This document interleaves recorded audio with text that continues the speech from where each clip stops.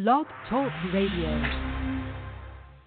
Ready, set, put Welcome to the Couch Potato Sports Show, your internet radio home for all sports news and talk. Join Sonny Clark, the hardest working man in sports radio, and the best co-host anyone can ask for, Cuervo. We cover it all from NFL, NBA, MLB, NHL, as well as indoor football and high school sports. So let's do this. Here's Sonny Clark. Alright, everybody, welcome to the Couch Potato Sports Show. It is me, Sonny Clark, the hardest working man in sports radio here on the Couch Potato Sports Show.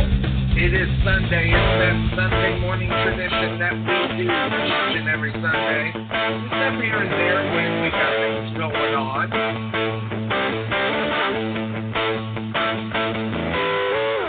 As it is getting close to the NFL, we got some things to talk about, and we're going to start breaking them down after the divisions in the NFL football as a company.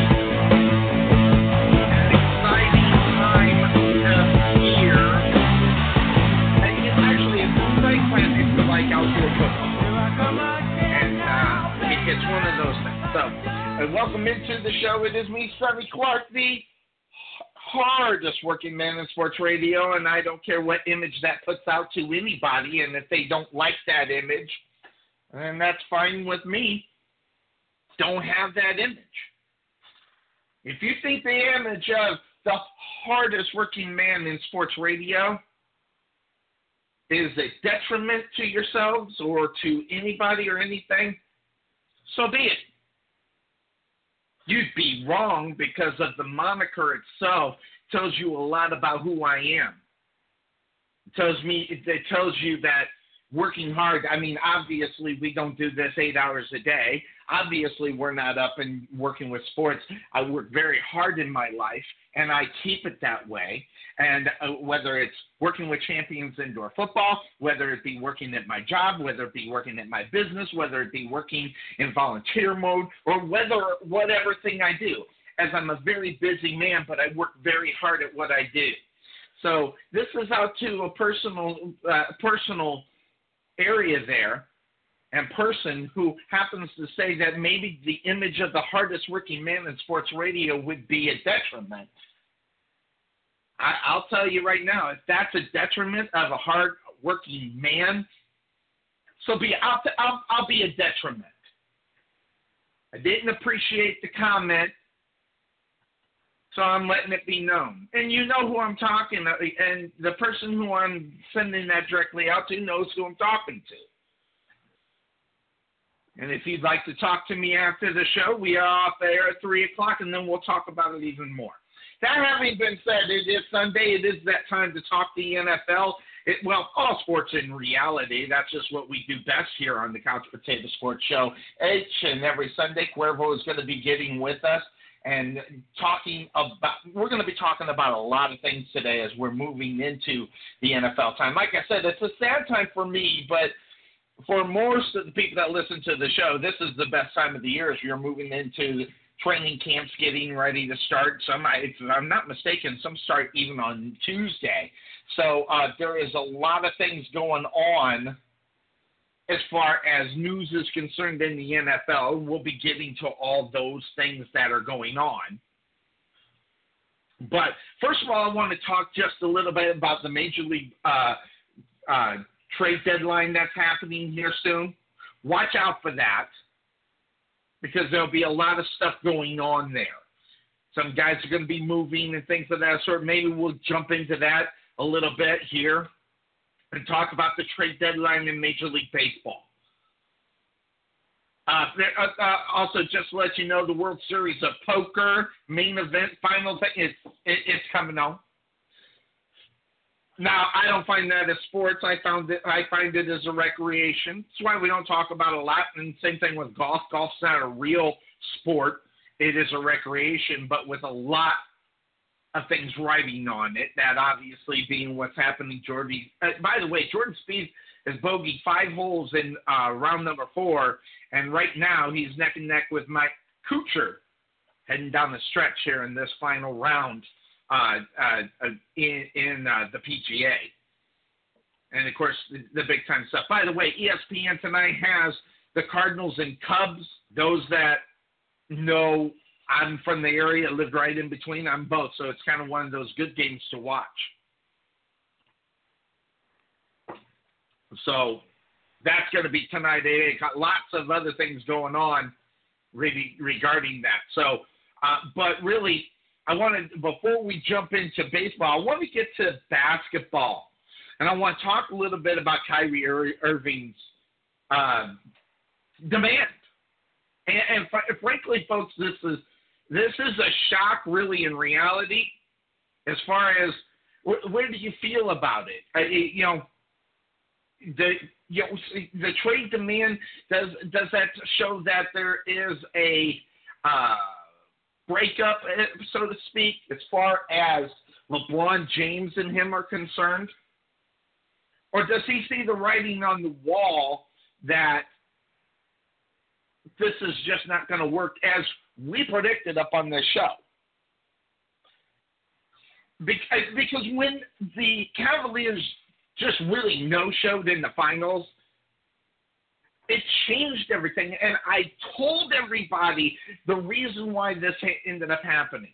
It came to the big stage, and I said if, and this was a big if, and I even said it was a big if the Cavaliers could do what they did in the regular season, play that way into the playoffs, they had more of a shot. I didn't say they'd win. I said they'd have more of a shot, and instead they get embarrassed in the finals because why? It was a LeBron James I have to take over in order for him to win, and that's what wasn't successful for him. You can sit there and argue that all day long. It just comes out to how the team looked out on the basketball court. And granted, they were really the only ones that really could put a shot into this. As much as I would have liked to say the Spurs could do it, it just wasn't going to happen because Golden State's just that good. Now, if they didn't have an injury, I think they probably would have definitely had a better shot at what was going on there. But that's not the way it worked out. And you had Cleveland and LeBron James that – and I was rolling through my Facebook page the other day, and I was reading – because a lot of times I'll throw some stuff up there and not comment, but I will comment if someone does. Sometimes if I realize it, and I was doing the back and forth. And the fact that it didn't even matter that LeBron James didn't win that championship. It was how he didn't win the championship is the reason why that I put him not in the top 10. I went round and round with someone about LeBron James and where he stands as far as the top 10 of all time were concerned. And I had people on me about it. And I had people making comments about the statement that he wasn't even in the top 10 for mine. And I had a lot of people. Oh, that was terrible. Crazy knuckleheaded terrible. They thought I was crazy. But, I watched the game. I watch how this guy is. And, lack of passion, folks, is a big difference when you are judging someone on their greatness instead of just going through the motions. LeBron James lacks passion but enjoys the spotlight. And until that changes, he's more of a spotlight getter than showing his passion.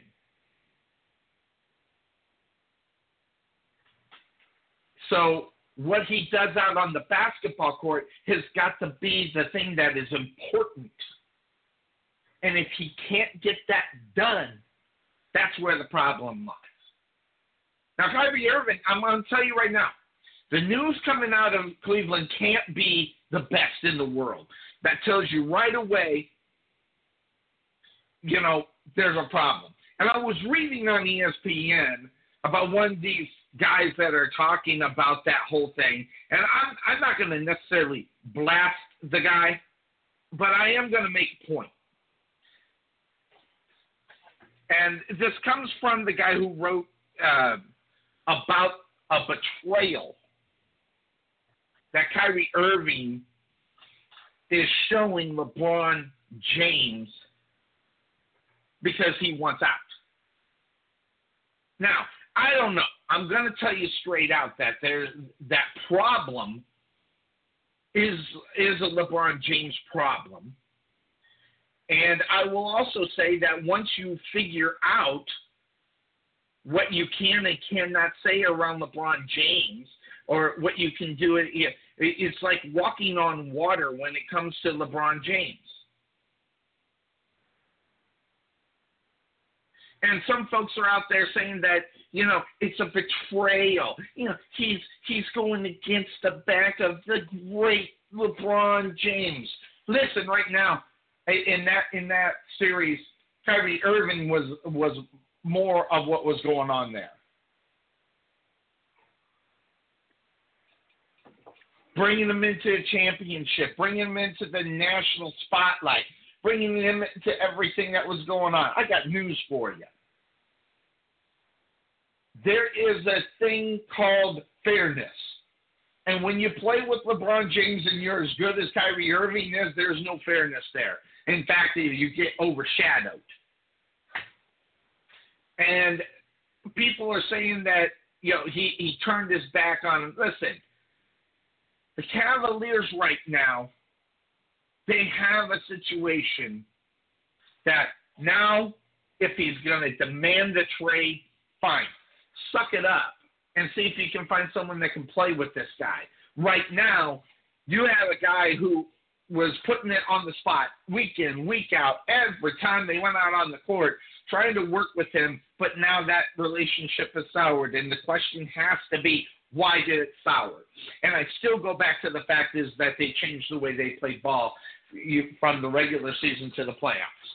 Some people think that that's a necessity to change the way you play ball going from the regular season into the playoffs. And to an extent, I somewhat believe it and agree with it. But to another extent, I don't. And that is the problem when I look at the whole situation regarding what's happening with LeBron James and Kyrie Irving. And it's not a good thing. And everybody knows it's not a good thing.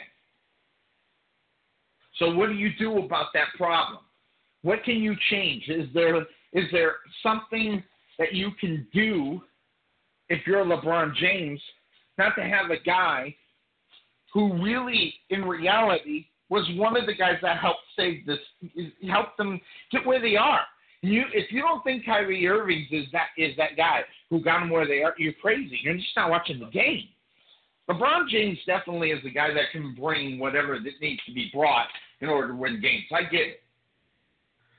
But if a LeBron James cannot get a guy excited about playing with him who has the talents of Kyrie Irving, what does that say?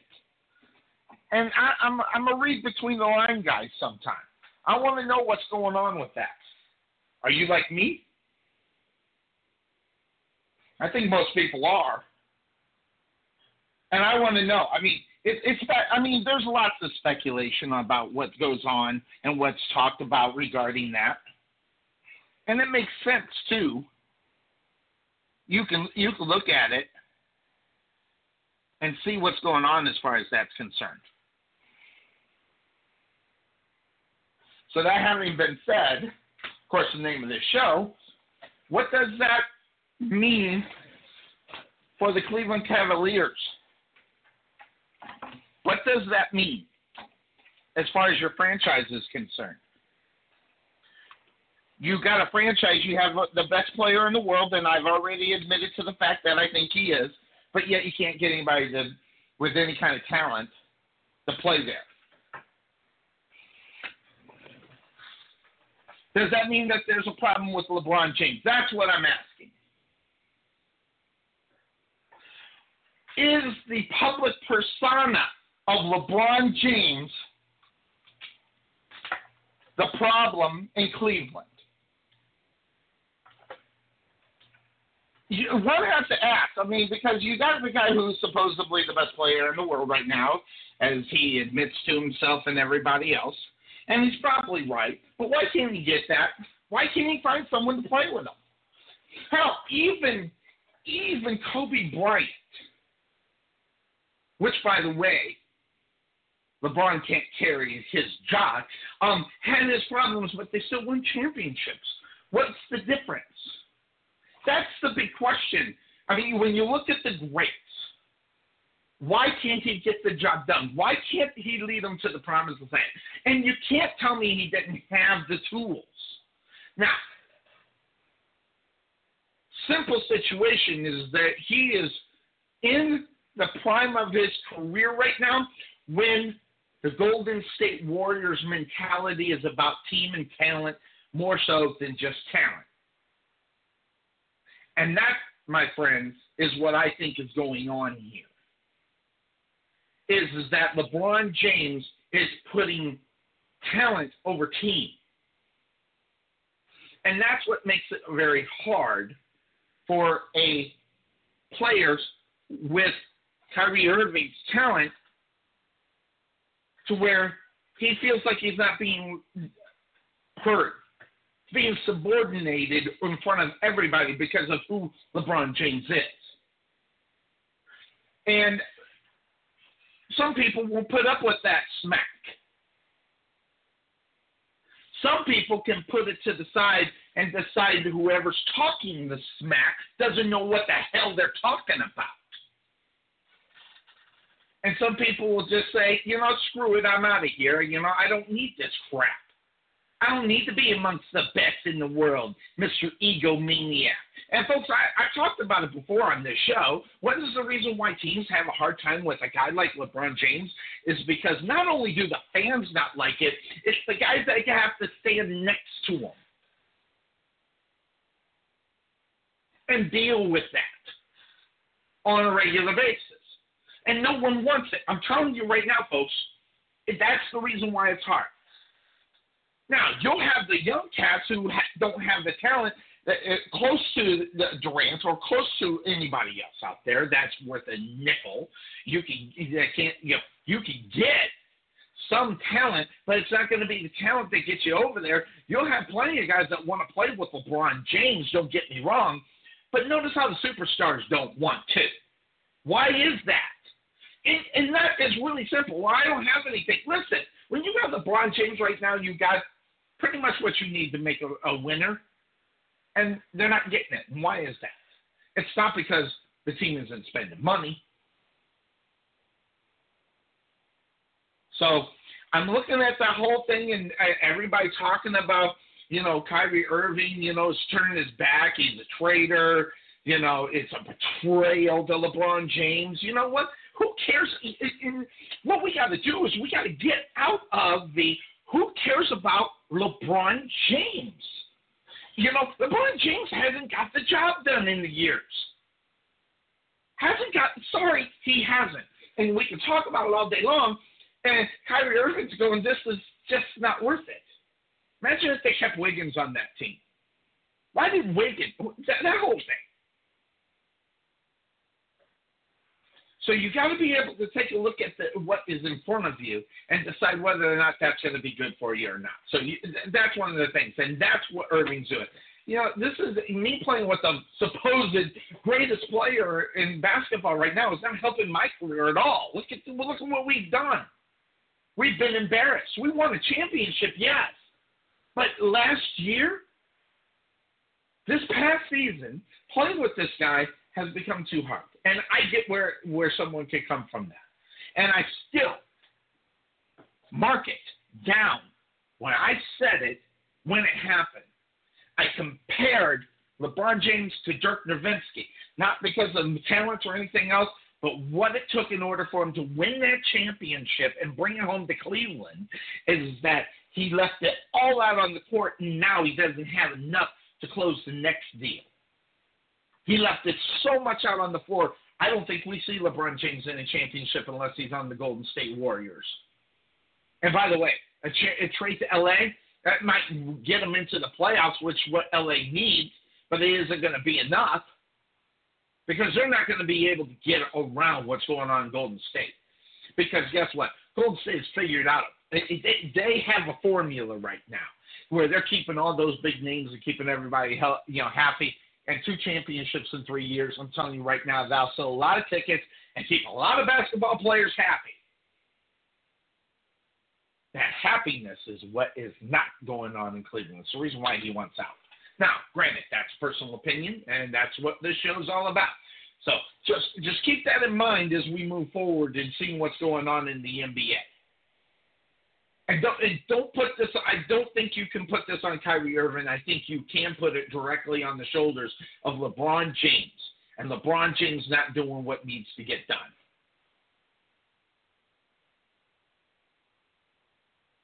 And that is going to be a problem. Demanding the trade, I think it's great.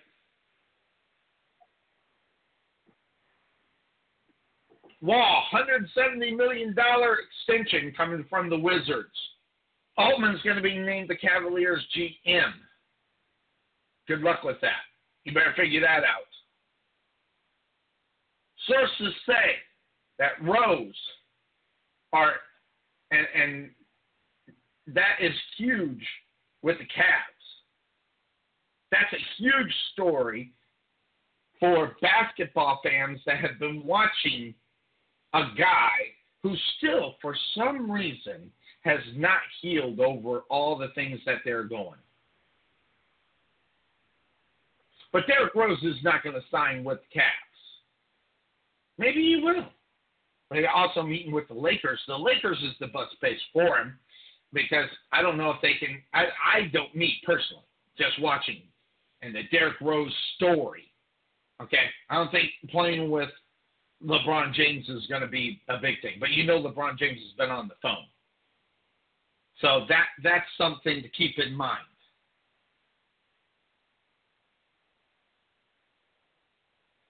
Do you hang on?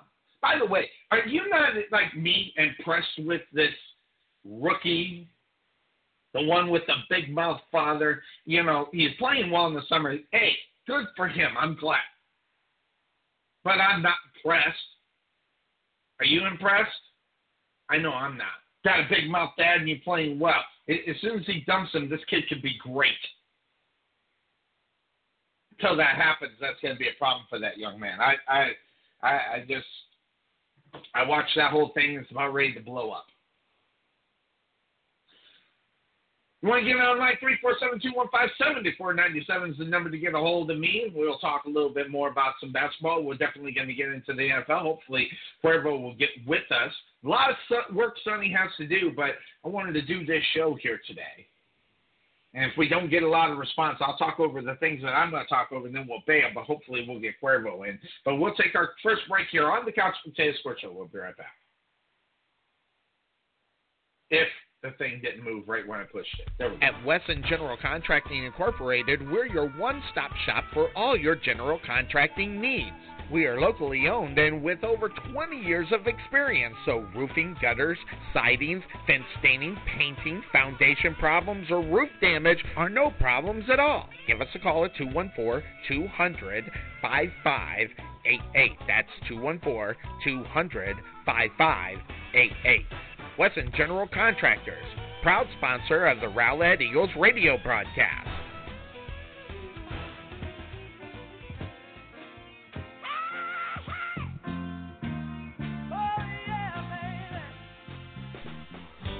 It always happens.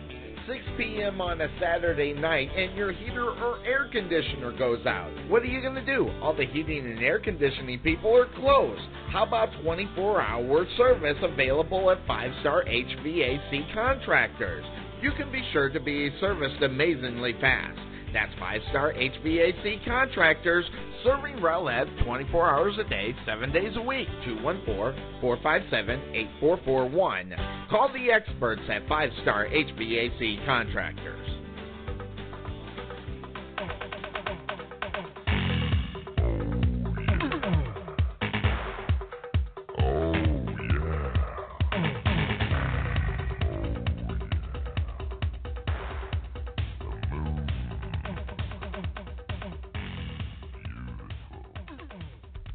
Let Spirit Outfitters be your home for any of your specialty needs. Spirit Outfitters can do it all. Whether it's screen printing, custom apparel, spirit gifts, or embroidery, Spirit Outfitters has you covered. Need personalized apparel? We can do that.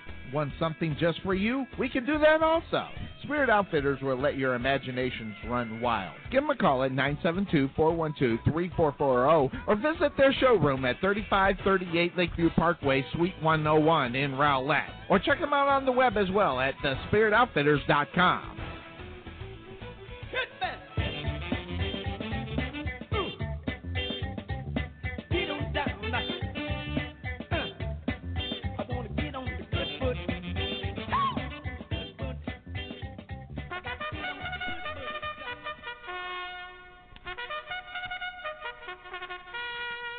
Ready for the start. They're on. We can never make talking about insurance as exciting as the Kentucky Derby. However, we can make it interesting to see how much we can help you save money on your car insurance. Check out Costco Insurance at Rowlett Road and Main Street in Rowlett, or check them out on the web at CostcoInsurance.com, where we always have the coffee pot on. Yeah, but is it fresh?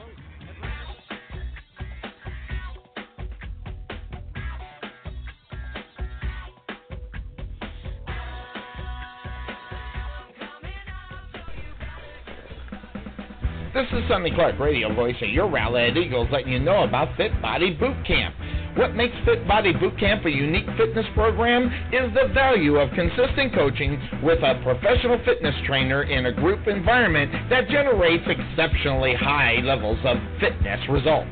At Rowlett Fit Body Boot Camp, we offer complete fitness programs unlike any other that you've tried before. Our program, it consists of unlimited group training sessions, fully customized nutrition planning, and a result tracking system designated to ensure our members achieve their fitness goals.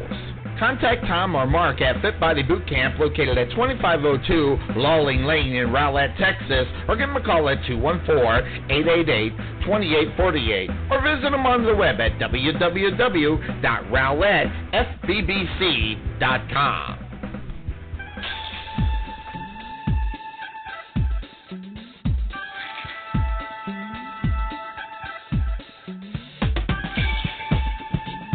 And we are back here on the Couch Potato Sports Show. It is me, Sonny Clark, the hardest working man in sports radio, and image that would do anybody proud. Hope everybody's having a great Sunday morning. And I will tell you, I don't know what I feel. No, I do know how I feel. And I'm going to put it out there just really quick.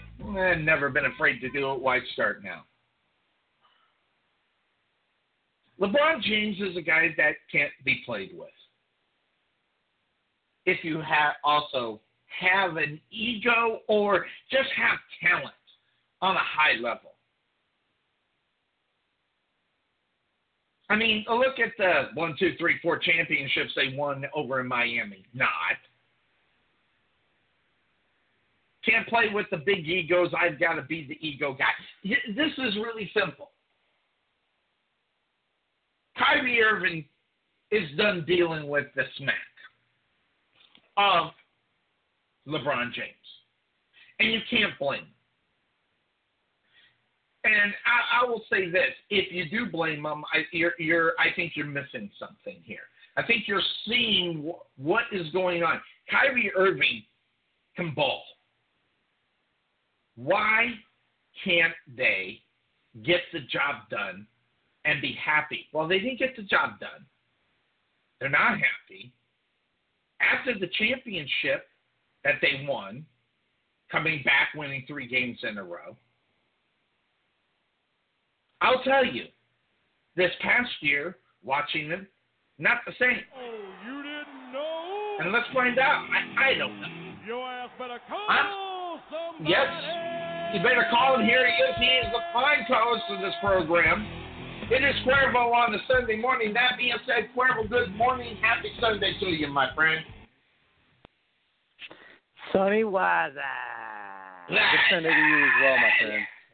Yes, I'm doing good. Hey, I want to ask you, the thing on Kyrie Irving demanding a trade, I mean, after they win the championship 2 years ago, then no show. Let's be honest, no show to the finals.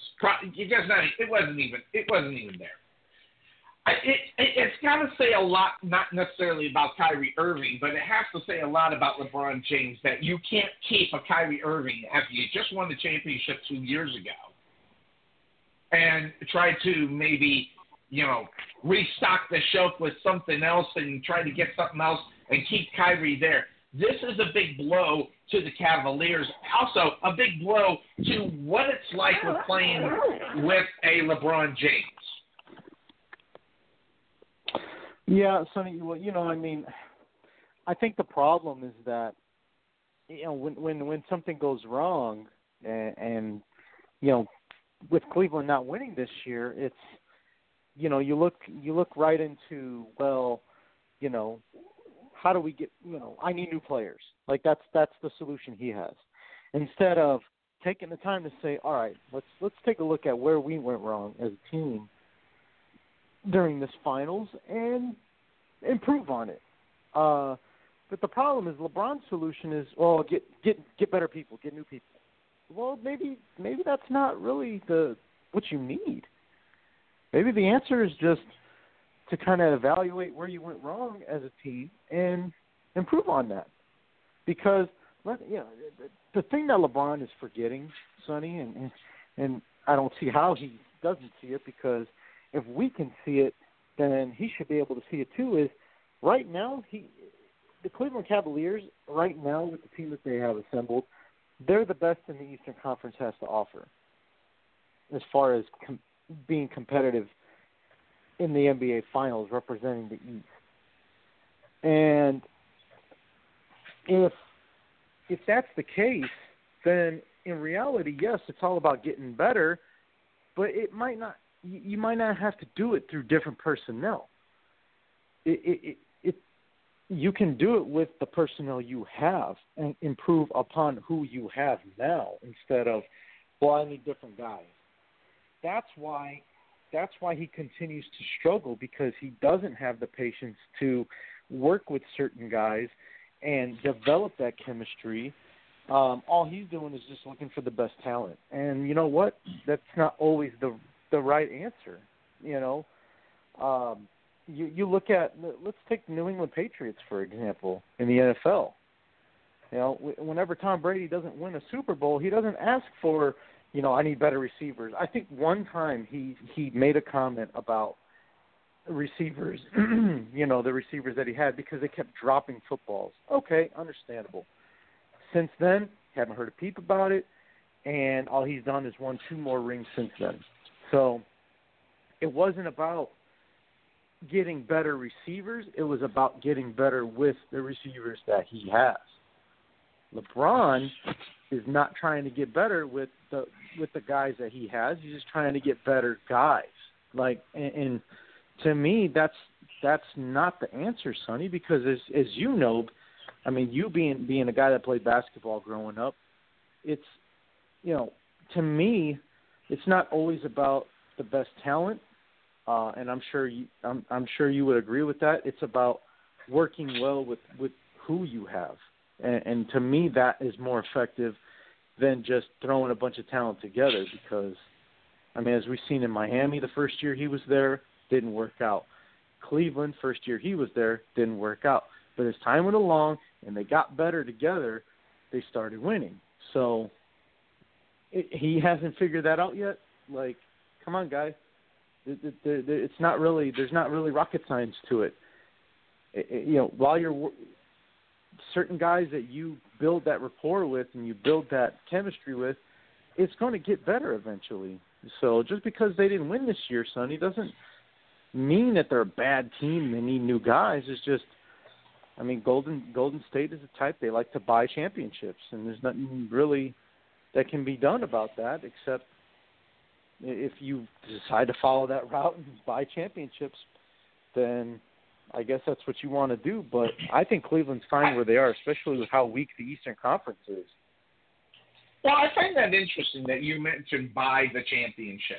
I mean, it's kind of interesting that we talk about that in basketball. But, I mean, if you go back into the day where the Yankees were, quote, unquote, buying championships, people were appalled by that whole situation.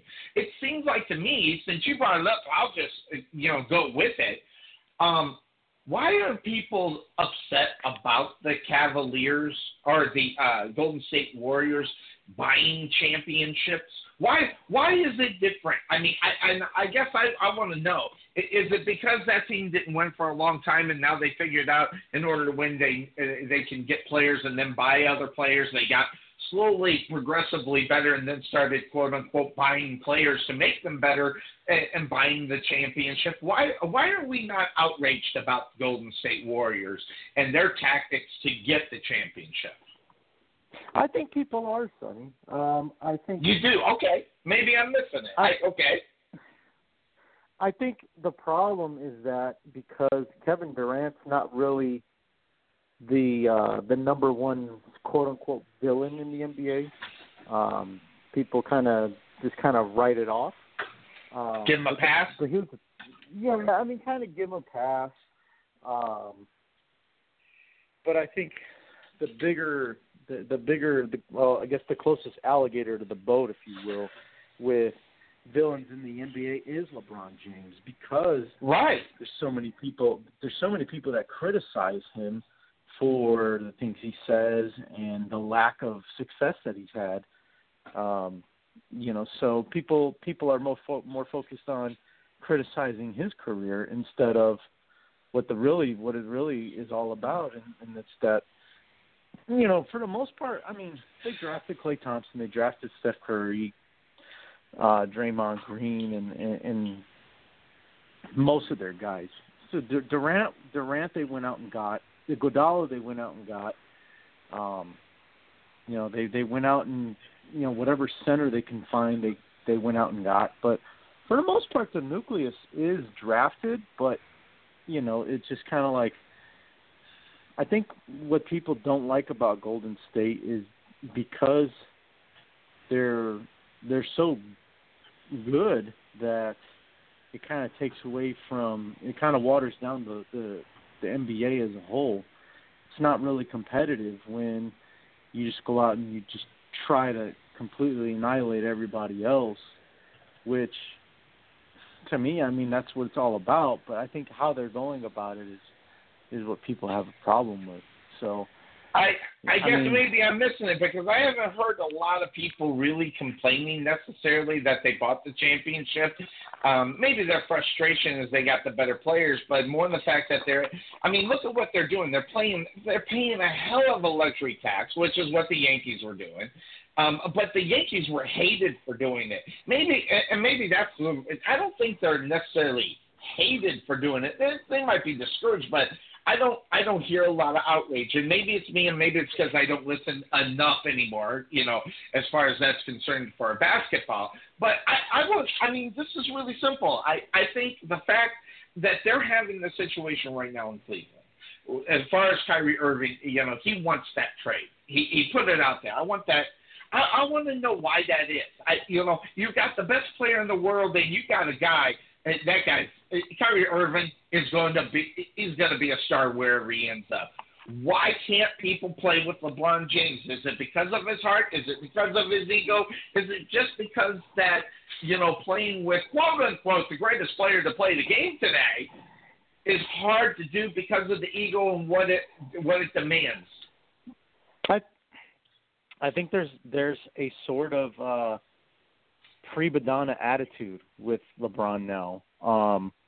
I think because, and he's even said it, coming out of his own mouth that he's the greatest player in the world right now. Mm-hmm. And the fact that he feels that way and he knows that, now there's the entitlement to go out and continue to get the best team possible. Well, the problem with that is, if an owner or a GM or the franchise as a whole is not willing to pay luxury tax, then they're not going to do it. So it's not like every team is willing to do that. Golden State was willing to do that. So the fact that Cleveland's not willing to go out and pay an extra tax just because one guy wants, every single, all the, he wants Carmelo Anthony traded to Cleveland. He wants Dwayne Wade to come to Cleveland.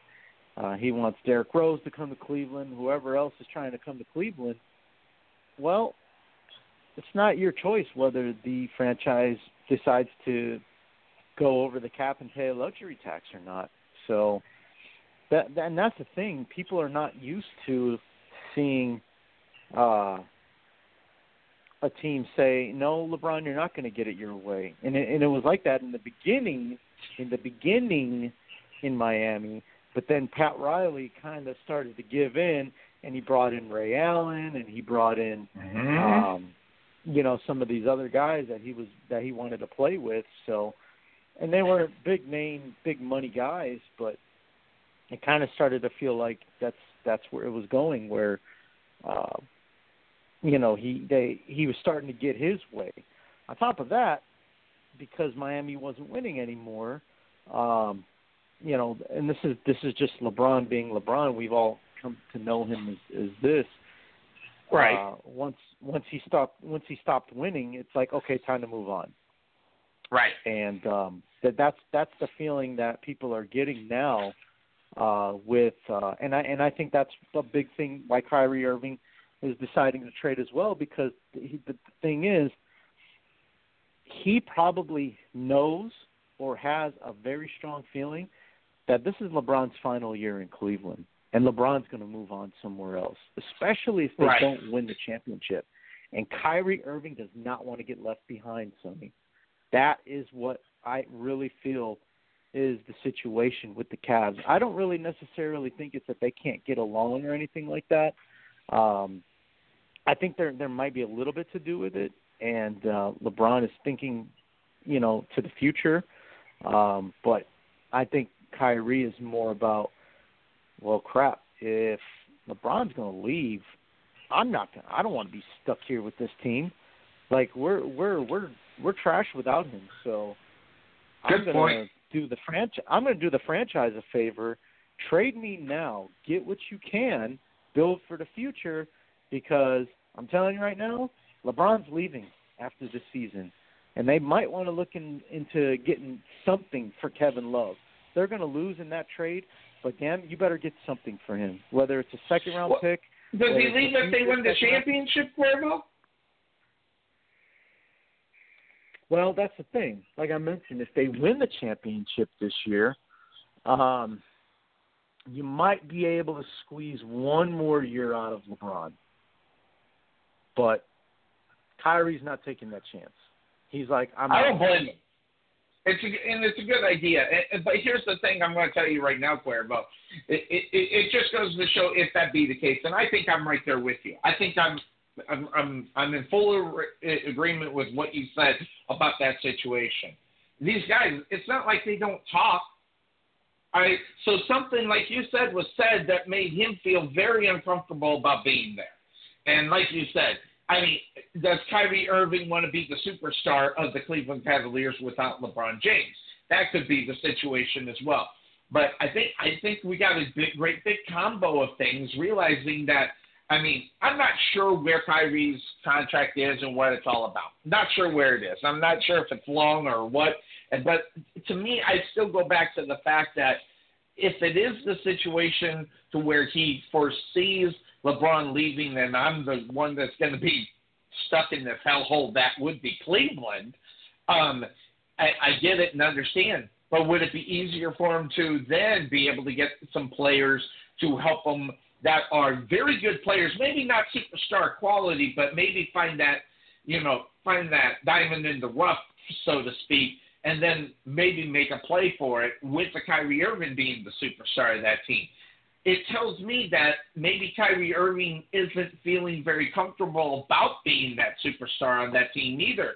So with all that being said, and where it lies right now, I got to ask myself two questions. Is it that, and why aren't people wanting to play with LeBron James? Why aren't people breaking their neck, Cuervo, to play with this guy? I mean, supposedly the best player in the world. And it goes back to what you said, Cuervo. It's about ego. It's about having a swagger that is ego-driven more so than proven by passion. And we talk about that on this show all the time, Cuervo. Where's the passion in this guy? He's more of an entertainer with the chalk in the air before the game and everything else. That doesn't show passion. That shows he wants to be an entertainer. So when people are paying good money to see a guy play a sport, I think they want to see passion for the sport, not being entertained. Because if it doesn't say WWE before it, they don't want the entertainment. They want the passion. They want the game. Yeah, no, you're absolutely right. I mean, it's one of those things where it's like people start to question, okay, what is the passion? Why do you play this game? Why do you what are we here to see? Are we here to see a guy that just wants to be the entertainment for the night, or are we here to see a basketball game? We're here to watch the Cleveland Cavaliers win a basketball game. Which one is it? So I think it really is one of those things where, like you said, when you've reached a certain level of success, of popularity, like LeBron James has, you start to forget what your priorities are. And I feel like he's gotten to that point in his career where his priorities are a little out of order. And and he'll tell you on camera that it's about winning, but the real LeBron, when no cameras are on, who knows? I mean, maybe it's money, maybe it's popularity, maybe it's it can't be women because he's married with children, so that's not it. So well, that never stopped anybody, Cuervo. Well, I mean, I'll tell you what. For as much as I dislike LeBron, one thing I don't think he is a guy that is going to go out and commit adultery and be seen with strippers and all this other crazy stuff like some guys do. I can honestly, I mean, if I'm wrong, then I'm wrong. But I don't see LeBron being that type of guy. I just don't. But when you have a certain amount of money, when you have a certain amount of fame, it wouldn't surprise me either. So, yeah, but I think if some chick on the side had LeBron James, we'd know about it. You might be correct in that. You can't be the chick on the side with LeBron James without your lips flapping. I think it'd be a requirement. I mean, look back at what happened with Kobe Bryant, Sonny. I mean, how fast did we find out about all that stuff that happened and how huge it got? Well, he how much said it blew up. Somehow, you're right. How many years did he keep that hidden? Yeah, but as soon as it leaked, boy, it was all over the place. So I mean, once it broke, I mean, so, but I don't know. He doesn't cross as that type to me. But I don't know him from the next person, so I don't know him from Adam. Yeah. But well, that's my opinion. I think there's something to be said about that as well. There's got to be something in the round. Well, here's keeping it in basketball, but we'll finish up this first hour in basketball. So let's do that because a story that never stops giving is LeVar Ball. I mean, this guy. Oh boy! I'll tell you. Now, granted, I don't know what he does with this basketball team. I think it's like an amateurish kind of thing going on. But he gets all bent out of shape and all mad, and he pulls off his basketball team and forfeits a game. And the quote in reality coming from the big baller himself, God, I hate that name, is that he doesn't want his players to have to play with cheaters. And I don't, and maybe I don't get it. Maybe I don't understand. And I don't know if you heard the story, but LeVar Ball and pulled his basketball team off after some calls were being made against his team, and then all of a sudden he doesn't want his team out up on the basketball court. I just want to know what that is all about. I mean, it just, to me, it sounds like a guy taking his ball, he's getting his ass whipped, and then he's going to take his ball and go home. And so I don't know. Maybe it's me. Do you know anything about this, or what would your feelings be? I mean, I'm pretty sure you heard about it. Yeah, well, I saw the video. And they showed it this morning on ESPN. Basically, the ref comes across the court to call a foul or something like that. LeVar Ball gets upset. He gets technical, and from there, he pretty much told his team to walk off the court. They forfeit the game. To me, I mean, for all that talk and to give up on a game that quickly, bro, you just lost a lot of credibility, a whole lot of credibility. Because didn't have much in the first place, but yes. Well, yeah, you're right. Credibility as in for the ones that were supporting his antics. A lot of them now today are kind of like, dude, you just quit on your basketball team. You quit. The coach quit, not a player. The coach himself pretty much quit on that game because of a technical foul that got called. I mean, if a coach did that and think about how many games would be forfeited in the NBA if that happened in the NBA. How many games would be forfeited if that happened? So, and he's supposed to be, a guy that raised his sons, and especially Lonzo, to be, these tough guys that never quit and we never lost. That whole never lost thing. Yeah. Oh, looks like you lost that one, man. So yeah, you can't say that anymore. But again, I mean, it's the ego thing that we talked about just a few minutes ago. He's just as bad as some players are, and yeah. I mean, my thing is, I think it all the talk is no more. I think you're right. I think there's that whole thing, that the feeling that take your ball and go home is a coward way out, and that's what I get. Oh, and if hey Cuervo, it fits who he is anyway. All you got to do is look at the way he talks and how he talks and when he talks. I mean, he talks about a lot of things. I mean, it takes a big man to say that I could beat Michael Jordan in a one-on-one when you didn't hardly spend any time in the NBA.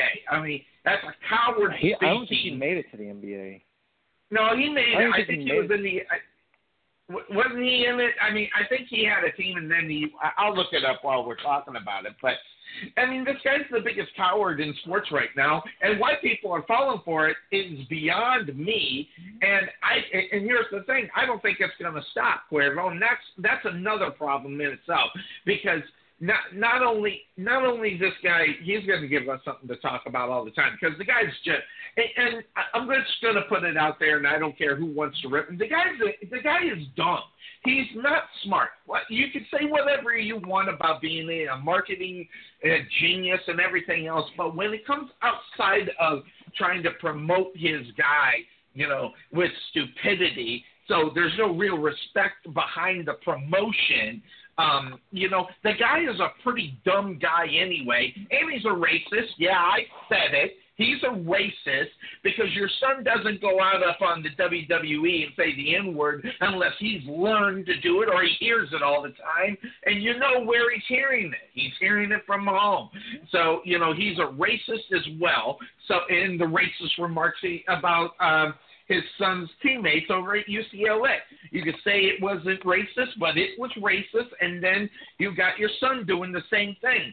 So when you got a house full of thugs and punks, not thugs, punks, then you get this guy. You get and hopefully his son will break the image because his younger brother is his dad. So hopefully, the first year in LA, he can break away from an image. You want to talk about a guy that needs an image change? That would be Ball.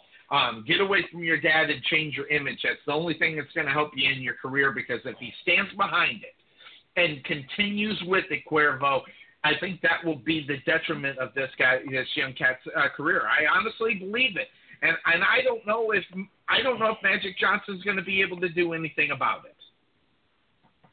Well, I mean, I don't know either, Sonny. I mean, he seems like a very stubborn individual, so he's going to do what he wants when he wants. And all how that do you stuff. break stubbornness? You being in the military, Cuervo? Okay, I'm going to ask you this question. I know the answer. I live with a military person, so I know the answer. But how do you break stubbornness?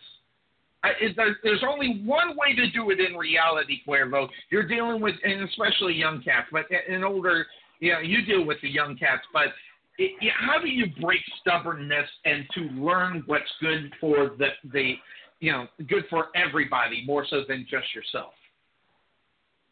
You beat it out of them, Sonny. No, I don't. No, you just make it uncomfortable for them in reality to get it out of them. Yeah, exactly. It's just that's just the way it is. And I knew the answer to the question before I answered it, or asked it. But unfortunately, until he gets away from it, hopefully his son recognizes it and can distance himself well. But unfortunately, he's his father's son, so he's kind of stuck with it. But I don't know. Will LeVar ever change? I don't know. I think the people that are going to suffer are going to be his kids. And the $495 tennis shoe is going to flop, and everybody knows it. I think the writing's on the wall. They made a big, big mistake by not doing what they needed to do. I think they were going to sell the brand for some crazy odd money, and they didn't do it. So I think that's what's going to come back. And it's almost like being on Shark Tank, and you have a shark, going to give you everything, and you weasel out of a deal for 5% that they could have helped you on. It just seems stupid to me, but that's another story in itself. But anyway, it is what it is. We're going to take a quick break here, Cuervo. We're moving to the top of the hour. When we come back, there is a lot of NFL that we're going to talk about. I think you're salivating to get ready for that. So we'll do that. We'll get back and we'll get into the NFL when we come back here on the Couch Potato Sports Show at the top of hour number 2. We'll be right back. In 1998, Scooters Coffee was born. Co-founders Don and Linda Eccles began their amazing journey when they opened up their first drive-through coffee house in Bellevue, Nebraska. Their motto is amazing people serving amazing drinks amazingly fast. Scooters only roast from the top 10% specialty coffee beans in the world, and their specialty, the Caramelicious. If you're new to Scooters, you can't go wrong with ordering this rich velvety caramel gem. So make sure you check out Scooters Coffee, located at Rowlett Road in the 66 with a convenient drive-thru so you can get onto your business real quick. That's Scooters Coffee, located in Rowlett.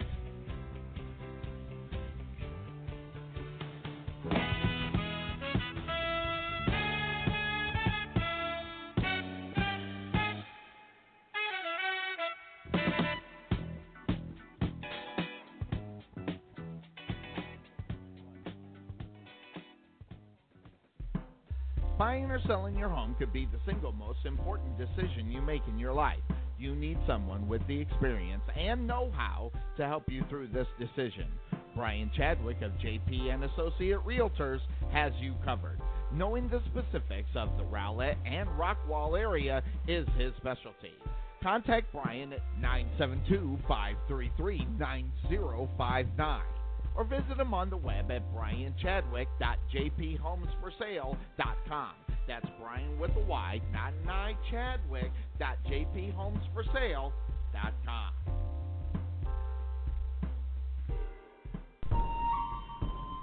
At Chang Lee Taekwondo, learn the art of self-defense, discipline, respect, physical development, and mental focus. Become the best that you can be. At Chang Lee Taekwondo, we offer an after-school program, fitness kickboxing, birthday parties, summer camp, and homeschool classes. Check out our one-year anniversary special. 2 weeks and a free uniform for $19.99. That's right, $19.99 gets you 2 weeks and the free uniform. Check out Chang Lee's at 469-506-4483 or visit them on the web at mychanglees.com. This is Sonny Clark, radio voice of your Rowlett Eagles, letting you know about the Mitchell Law Firm. Looking for a bankruptcy attorney in Rowlett? Talk directly to your bankruptcy attorney, not their paralegal. Get a personal touch directly from Greg Mitchell. The Mitchell Law Firm handles a wide variety of bankruptcy-related matters, including litigation arising out of bankruptcy matters in state as well as federal court. We represent both individual and small business debtors in Chapter 7, Chapter 11, and Chapter 13 bankruptcies. For more information, come in contact with Greg Mitchell at 972-463-8417. That's 972-463-8417. Or visit him on the web at www.mitchellps.com.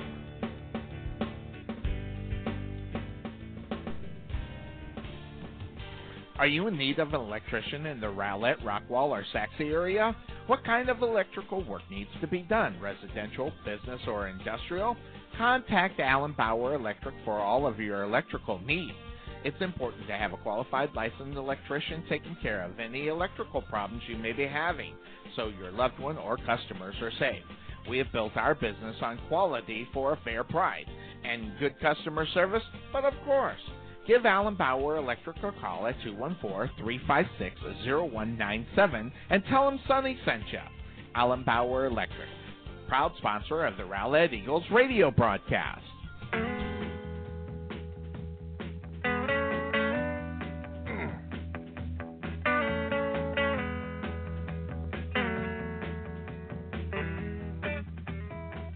Some of y'all never been down south too much. I'm going to tell you a little bit about this so that you understand what I'm talking.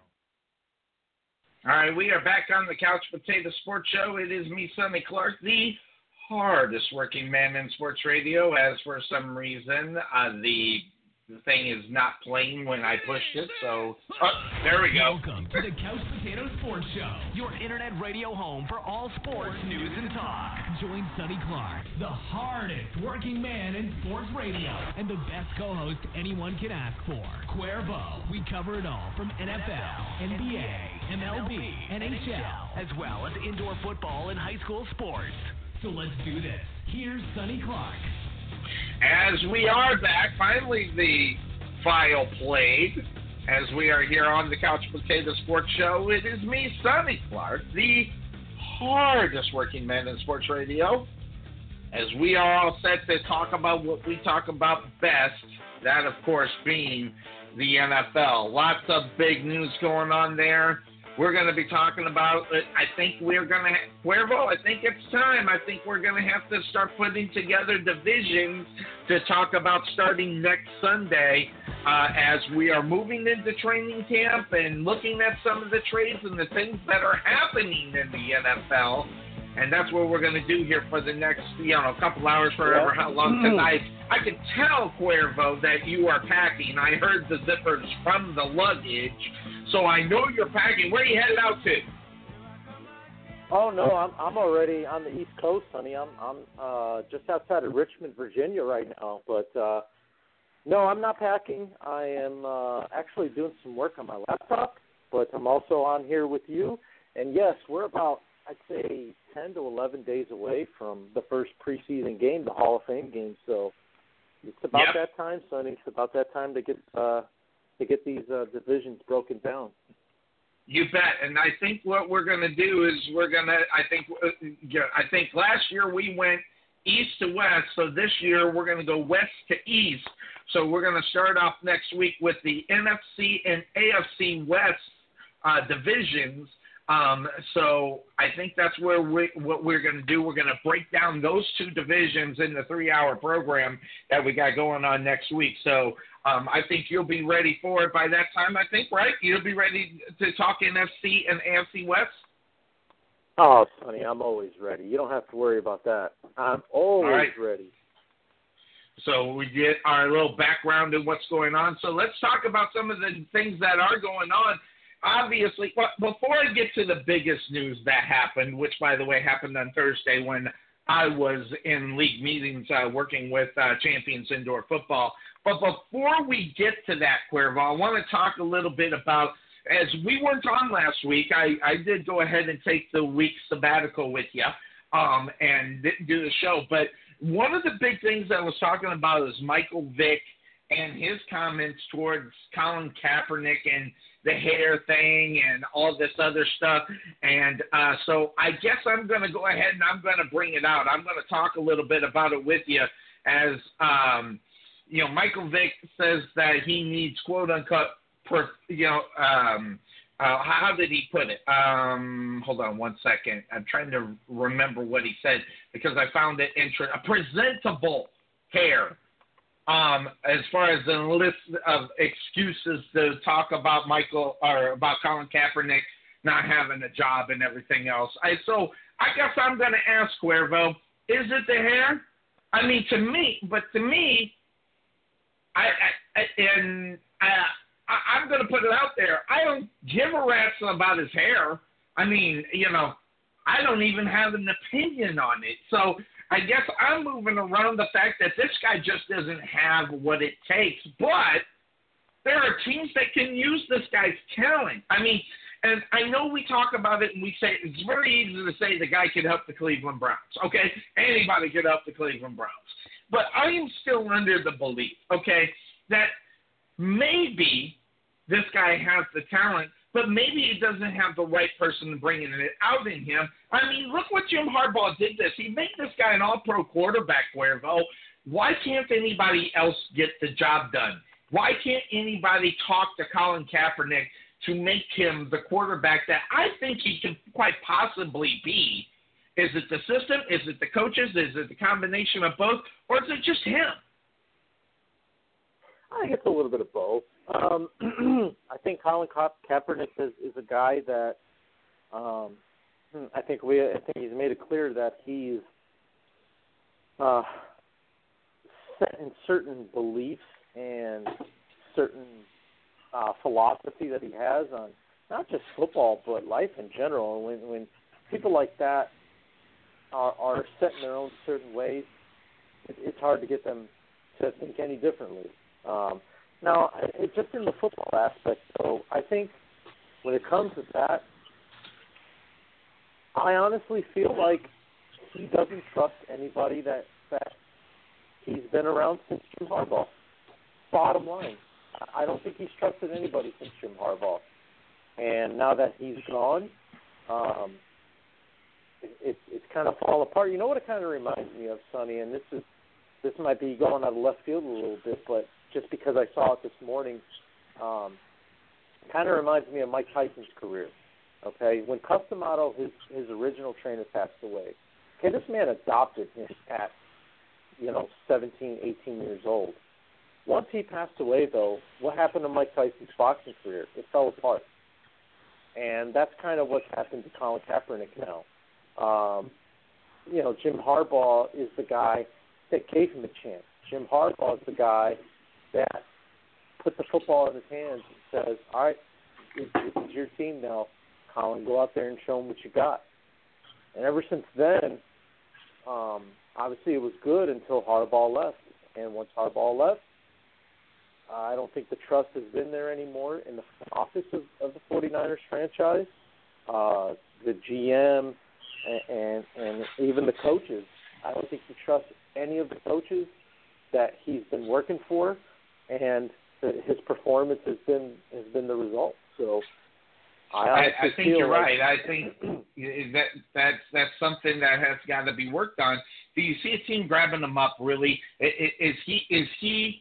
Oh, as you say, collateral damage right now. I mean, Tim Tebow was collateral damage because of his religion and the media circus that involves with it. Tim Tebow, is this guy collateral damage in reality for any team in the NFL? Collateral damage is a tough word. Just because I think that if you can find a coach that he trusts, you can save him from a football aspect. As a person, forget it. That ship has sailed a long time ago. But from a football, him as a player, I think he still has a lot left to give. But again, it's going to has to be a situation where he trusts the coach, and it'll be something that he feels like he'll benefit from the most. So now, who that is, your guess is as good as mine, Sonny. I have no idea who that person could be. But if there is somebody out there that he does start to have trust in, you might be able to see some of what you used to see from Colin Kaepernick, 4 years ago. So yeah, but there's no. And that's a shame. That guy's gone downhill. I mean, that guy was that two-headed monster in the backfield, quarterback and running back. That guy could run the ball. That guy was knocking them off 15, 20 yards a clip when he was running the ball. And I have to admit, through the years, watching quarterbacks, the way that he did it with that seemed very easy for him compared to some quarterbacks that were good running backs, running quarterbacks, looked kind of awkward. So, I mean, this guy had the grace as well. So it's just, we're seeing the falling from grace from a guy that I think that could have done it. But, and I've come to the conclusion also, Cuervo, that I don't even fault the guy. I fault the guy because I don't necessarily personally like his beliefs, but, the more I'm watching Colin Kaepernick, that I just honestly believe that football's not his game anymore. And I don't think he can use that football fame anymore because of where he is at in his life, that he can't use that to his advantage to help his cause. And so I think he would be pretty good just keeping it one-on-one. But the problem is you got to finance that. And how is Colin Kaepernick going to finance that? I don't know how many people are going to throw money at this guy to help him with the cause. I don't know. I'll put it out there. I don't know the politics of that. So something has to happen in order to finance what he can do. Because I'm going to put it out there. I think Colin Kaepernick would be good for what he's trying to promote, as long as he can keep his attention on that. And I just don't. He's one of these guys that, I've been told I shouldn't, walk and chew gum at the same time. I think that's what I think about Colin Kaepernick.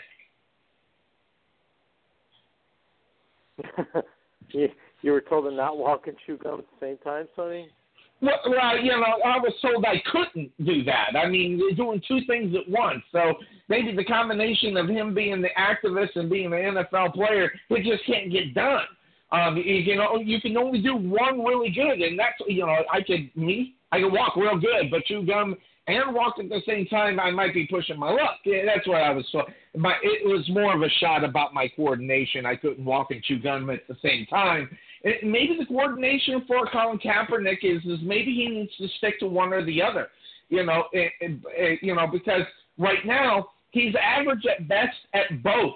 And I think if he was able to focus all of his attention on something, he'd be great at whatever it is, whether it be football or an activist. Yeah, well, and that's the decision that he's going to have to make is what's his passion now. Like, yeah, if it's not football anymore, that's fine, but you can't go on pretending like it's one thing, but it's really another. So you can't. You can do both, but you have to be passionate about both. And if you're not, then all you're doing is wasting your time. So, to me, yeah, I just think that he has to really, really evaluate himself. Take a hard look in the mirror. Sit down, take a hard look in the mirror, and really ask himself the tough question of, who am I now? Am I not a football player anymore? Like, what is my purpose now in life? And, sometimes some guys are just, they go from being one thing and total 180 and becoming something else in life. It just kind of happens that way sometimes. I look at Pat Tillman, Cuervo, is a perfect example of that. And, yeah, Pat Tillman Pat Tillman was a great football player. Don't get me wrong. Guy turned down $3 million to play football, okay? And he couldn't do it, Cuervo. He saw his cause, and he couldn't do it. I mean, the guy was going to make $6 million. He had a 2-year, $3 million contract ready for this guy to sign, okay? And he couldn't do it. Why? Because his attention was on something else to where he couldn't concentrate on both.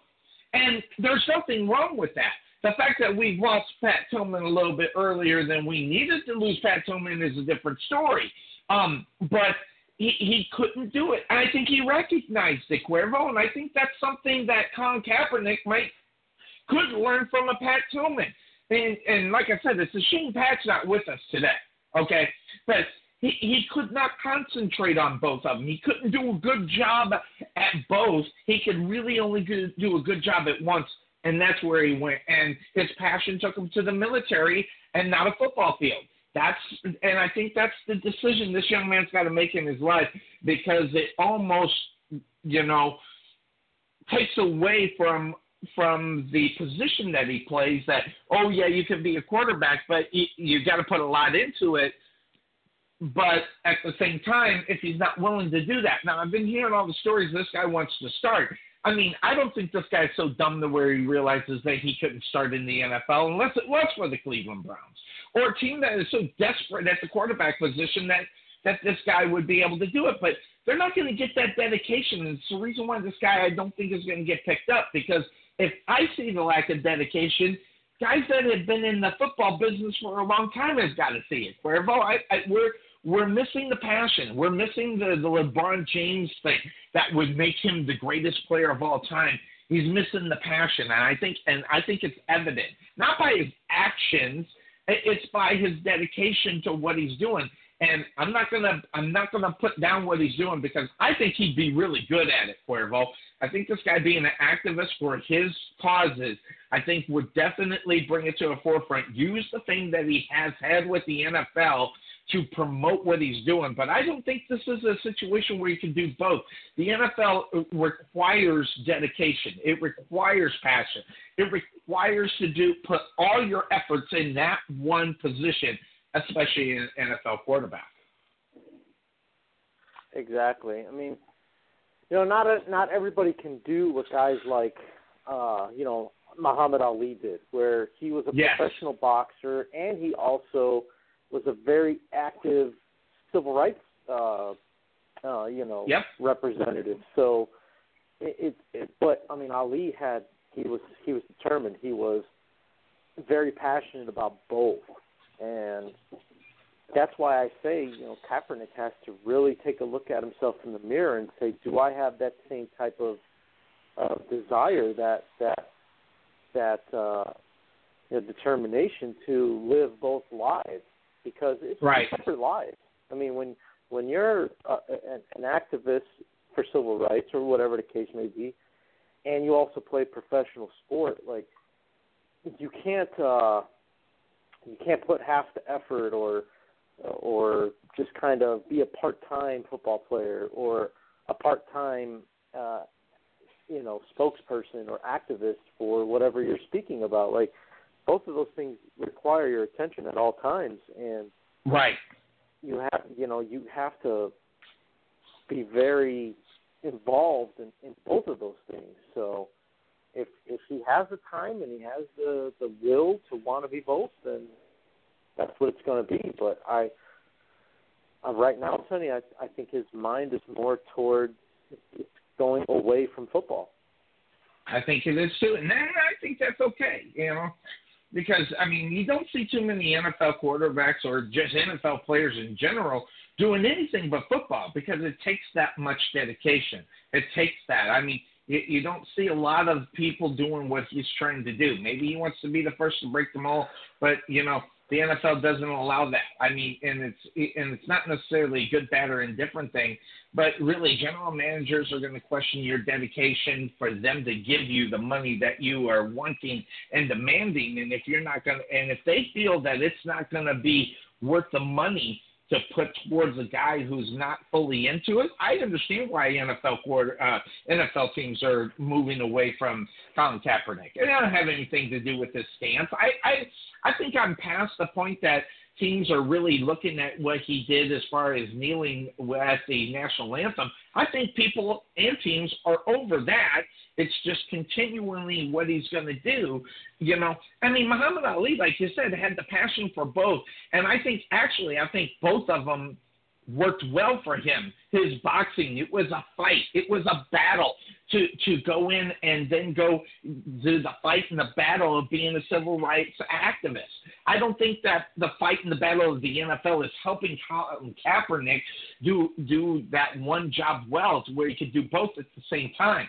So, I think it's a back and forth thing on that. And I do. I wish the guy luck, because I actually, as much as I didn't like the fact that he was doing what he was doing and how he was doing, he kept up with it, Cuervo. He didn't stop because of the pressure, which Muhammad Ali didn't stop because of the pressure.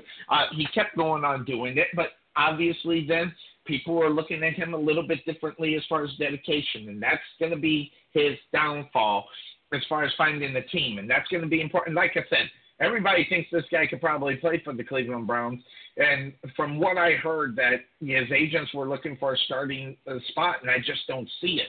So, but Colin Kaepernick, good luck to him. I hope it works out to him. I really do.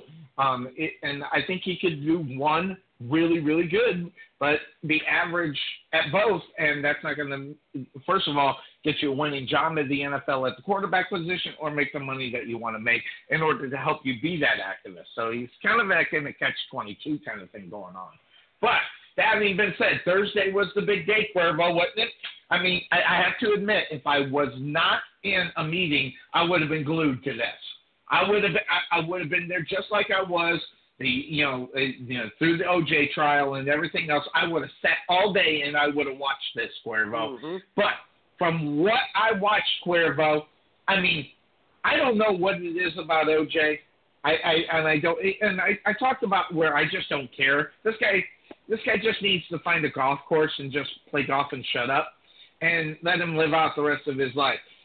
But and I'm glad I didn't see this, because it probably would have made me mad the whole day, is that I was watching the replays and the highlights and everything else, and granted, you really shouldn't do that when it's on a heated debate like this, because, of course, the media is only going to show you what they want you to see, and obviously I did not sit and watch the whole thing. But OJ is OJ, Cuervo. I mean, I don't know. There's just something about this guy that this guy still thinks he's in a Hertz commercial and everybody loves him. And that's, or the fact that I think he knew he was going to get off. I think he knew he could use this charm. I think he knew, what was going on. Now, what really helped in Cuervo is they could not, in this situation, use what happened against the Goldman and Nicole Brown Simpson against him during this case.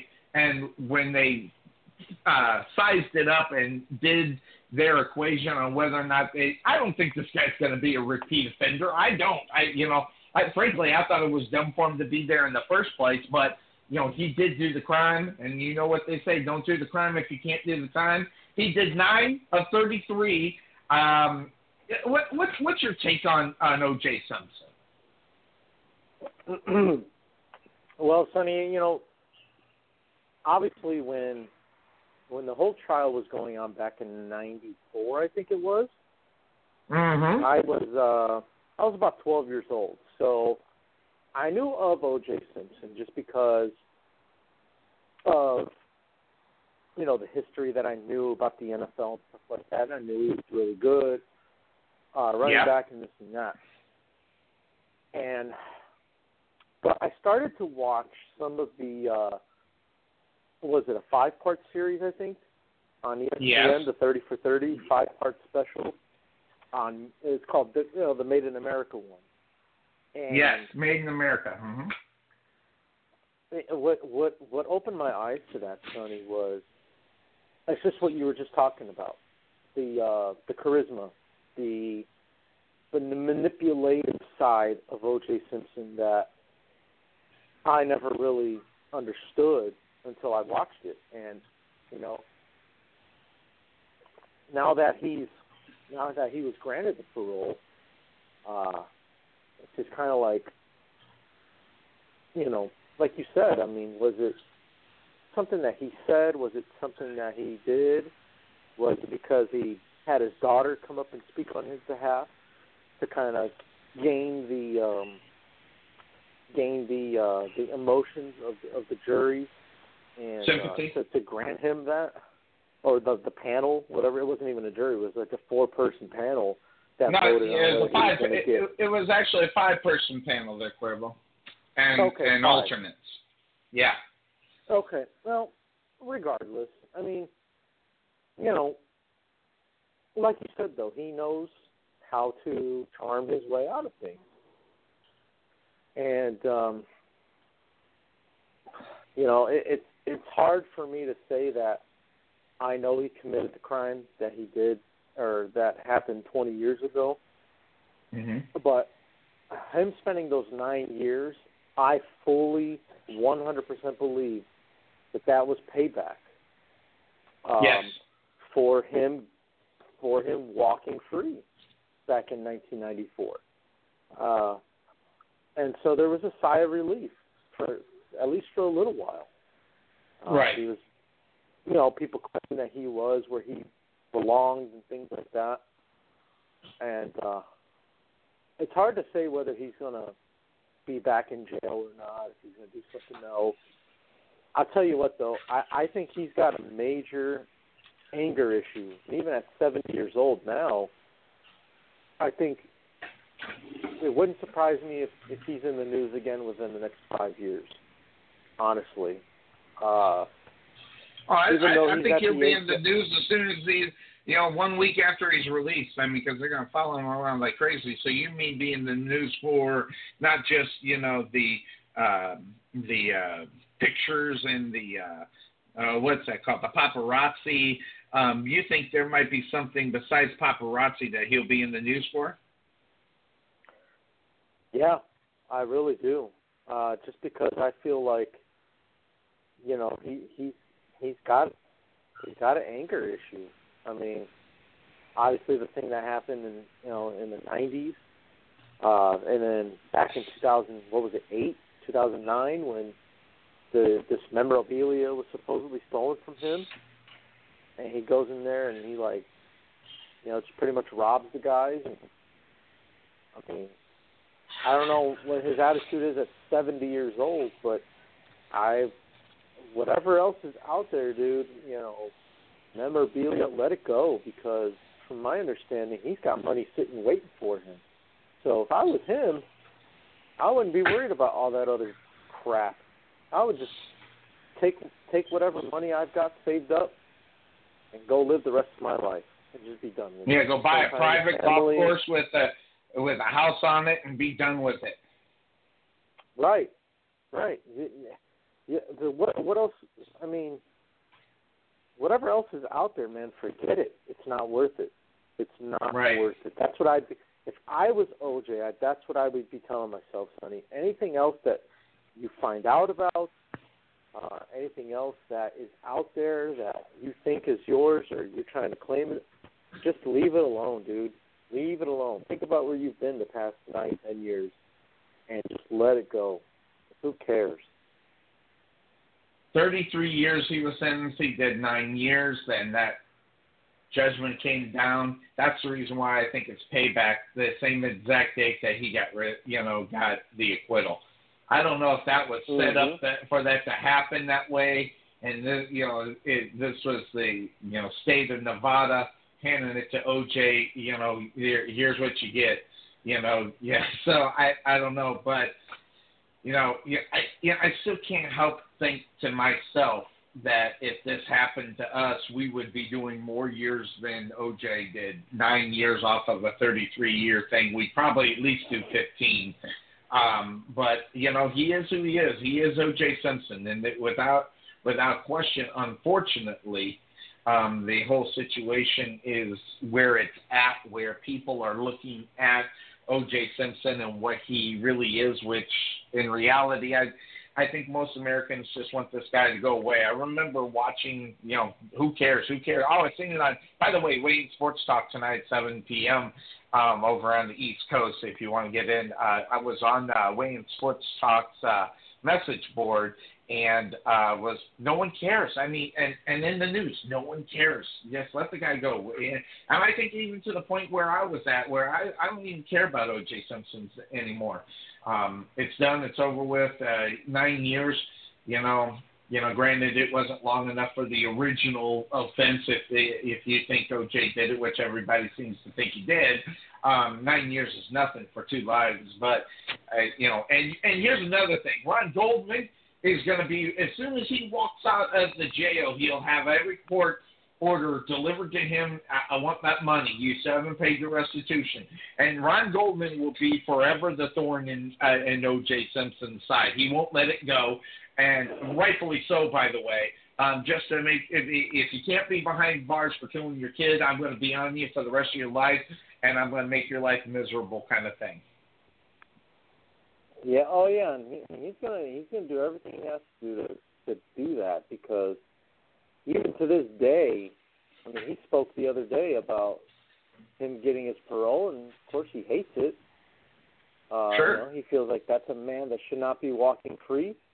Unfortunately, it's not his choice to make. So, right. As much as you hate it, even though how much we might agree with him. Yeah. As much as we might agree, it's unfortunate that's not your choice to make. Yeah.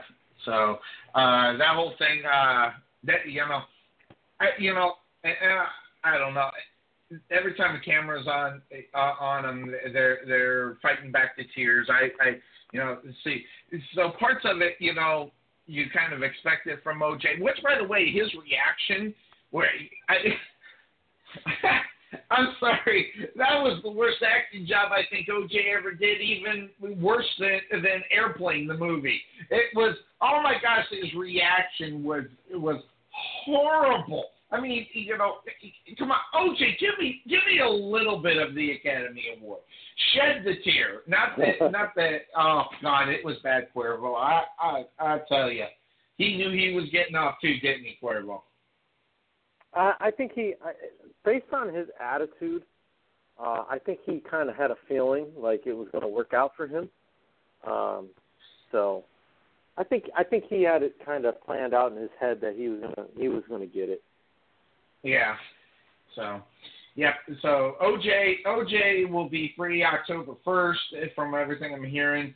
So that's something for him to go on. Now, I want to get to one of your guys, okay? And I say one of your guys because he was a Chicago Bear, not anymore. But Josh McCown talking about Brandon Marshall, Cuervo, and I've got to admit, I mean, when I read this, I was sitting here going, how the guy could really, in reality, be that cool. It was unbelievable. I'm talking about Josh McCown and what he says about, Brandon Marshall bashing him. It's really interesting. The response from, was a class act in reality, Cuervo. Were you able to read that story and what was going on regarding Josh McCown and Brandon Marshall? I did not, Sonny. So I'm going to be enlightened here by whatever you're about to tell me. Here we go. Josh McCown responded to the former Brandon Marshall's declaration that another season with the Jets would have been unbearable. And so that's one of the things that he said. But he goes on further to talk about Josh McCown. And he goes on and says, McCown, who is now with the Giants, said last week that he would not have been able to be on another season and with the Jets, but he went a little bit further as far as what he was talking about. Josh McCown said he loves him and he's entitled to an opinion. I wish him the best for the Giants. We've got the direction headed and excited about. I don't really pay too much attention to it just because the guy has a different opinion about things, and that is his opinion. I don't agree with it, but as a friend, I respect it. Now, if I'm not mistaken, Josh McCown is a Jet, so that's where all this is coming from. Could you imagine? I mean, I don't know. I thought it was kind of interesting. He chose the word unbearable, Bears. So I thought it was interesting. Brandon Marshall didn't want any part of Josh McCown. I mean, but who does, right, Cuervo? He's not exactly Tom Brady, so. But I don't know. I mean, do you think there's heat there, Cuervo? I mean, do you think there's heat between Brandon Marshall and Josh McCown? Why would there be? Like that's the part I don't get. Is where is the? I mean, I know they played in Chicago, obviously, but was it something where they didn't get along? Or, yeah, that's what I'm wondering. That's what I'm trying to find out. That's why I thought I'd ask you. You're the Bear man. Yeah, you know what? I never heard anything like that, Sonny. It never did. It was all the attention was on Marshall and Cutler, as we all know. Well, everything was surrounded around Cutler. Anytime anybody would talk about the Bears, the first question would be about Cutler. So, right. But I never, to my knowledge, to what I remember, I don't remember hearing anybody saying anything bad about Josh McCown, to be honest with you. I mean, is he the best quarterback guys have played with? No. He was struggling to stay in the league for a while, and then he got a break in Chicago, made the most of it, and he's been playing since. But in my opinion, I mean, I don't. That's what I'm trying to understand is where the disconnect is between those two, because everything that I remember, you didn't necessarily know about it. People didn't have anything bad to say when McCown took over the team. So, and they were winning games. So, to me, I don't know. It doesn't make a whole lot of sense to me. Maybe it wasn't anything towards McCown in general. Maybe it was just the fact that it's the Jets. Team was the Jets as a whole is not a very good football team. So maybe it was pointed at the franchise and not McCown directly, just because he's the quarterback. Right. Got it. I'm right there with you. I was just hoping there was something that you might have known, because I honestly don't see it as a shot at Josh McCown per se. And plus I thought he got out of town before he actually got over there. So I was just wondering about where that shot was coming from. So I thought it would be an interesting story. I read it, and of course it had the Bears to do with it, so I thought I'd ask you about it. But locally here in Dallas, Cuervo, we have got to talk about a young man that seems to be a guy that is a lightning rod for controversy. And, yes, I'm talking about Ezekiel Elliott and what's going down here in Dallas. And a young guy that, this is a trend now, and as far as the Cowboys are concerned. Now, before, and if they didn't know, heck, and you know me, Sonny Clark doesn't follow college football the way you guys do. I knew Ezekiel Elliott was a guy that was known to party. I knew Ezekiel Elliott had, a couple of tips, regarding bars and things of that before he was picked up by the Dallas Cowboys.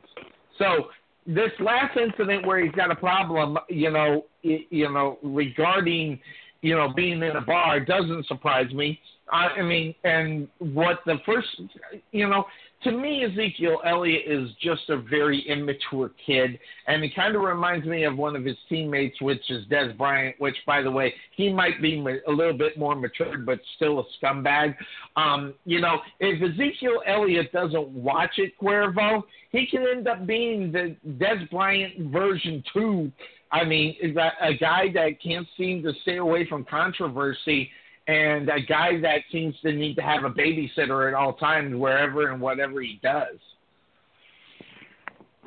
Yeah, it's starting to look that way. I mean, and I think, and even after one season, I think you have to start looking into the fact of the Dallas Cowboys have to really ask themselves the honest question of, is, when it comes to Zeke Elliott, is the juice worth the squeeze? Like, yes. Is it worth keeping a guy like this on your football team? Now, if anybody knows about having guys with these type of, it's the Dallas Cowboys. It's Jerry Jones. Absolutely. He's dealt with this before. Okay, let's be honest here. I mean, this is a guy that has dealt with this on multiple occasions. Okay, and we're going. Yes, we're going back to the '90s here. Okay, all right. So, yeah, I think you already knew that, Sonny. But yes. To me, I think you got to look at your past experience and really ask yourself, is the juice worth the squeeze? And in keeping this guy, I'm not saying get rid of him right now, but somebody's got to talk to him. Somebody's got to take him under his wing and point him in the right direction. It can't be Dez Bryant. Well, no, it's not going to be Dez Bryant. I mean, it could be somebody like Dak Prescott. I mean, besides the little scuffle, the little fight that he had when he was on spring break or something, wherever he was, which he really didn't even do much wrong. I think he was attacked and jumped, if I remember right.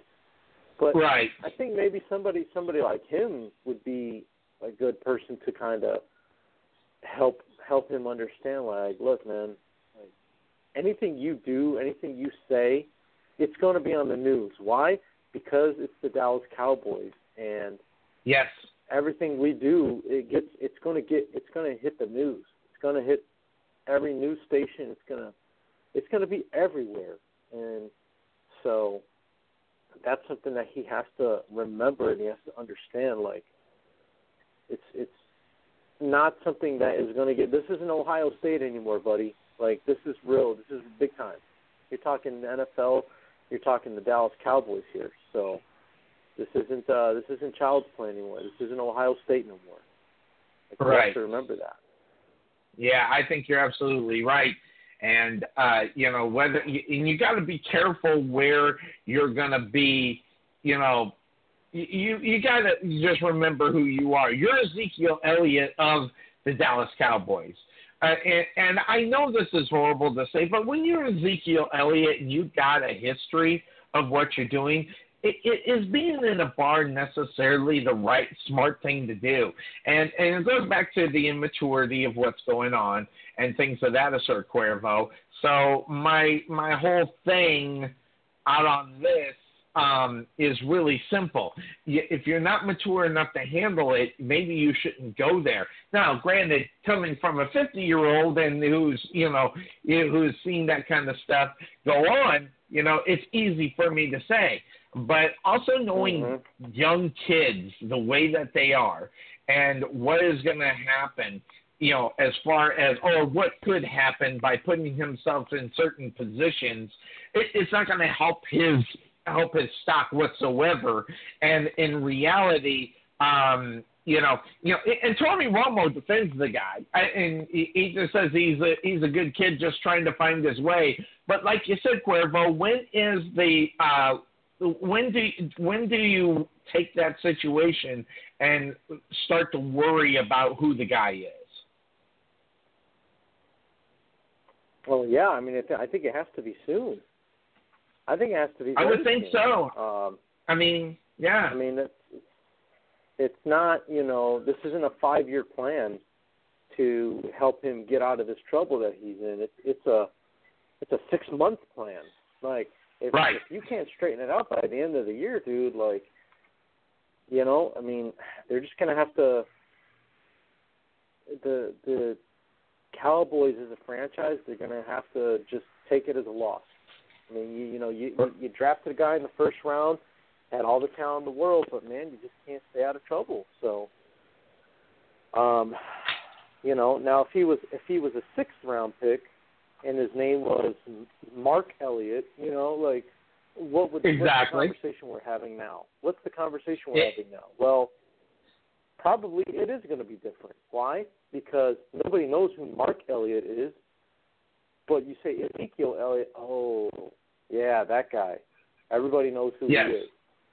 And I'm sorry, you can call it a double standard if you want, Sonny, but when you're a first-round pick and you wear that star on your helmet, if you sneeze the wrong way, it's going to be on the news.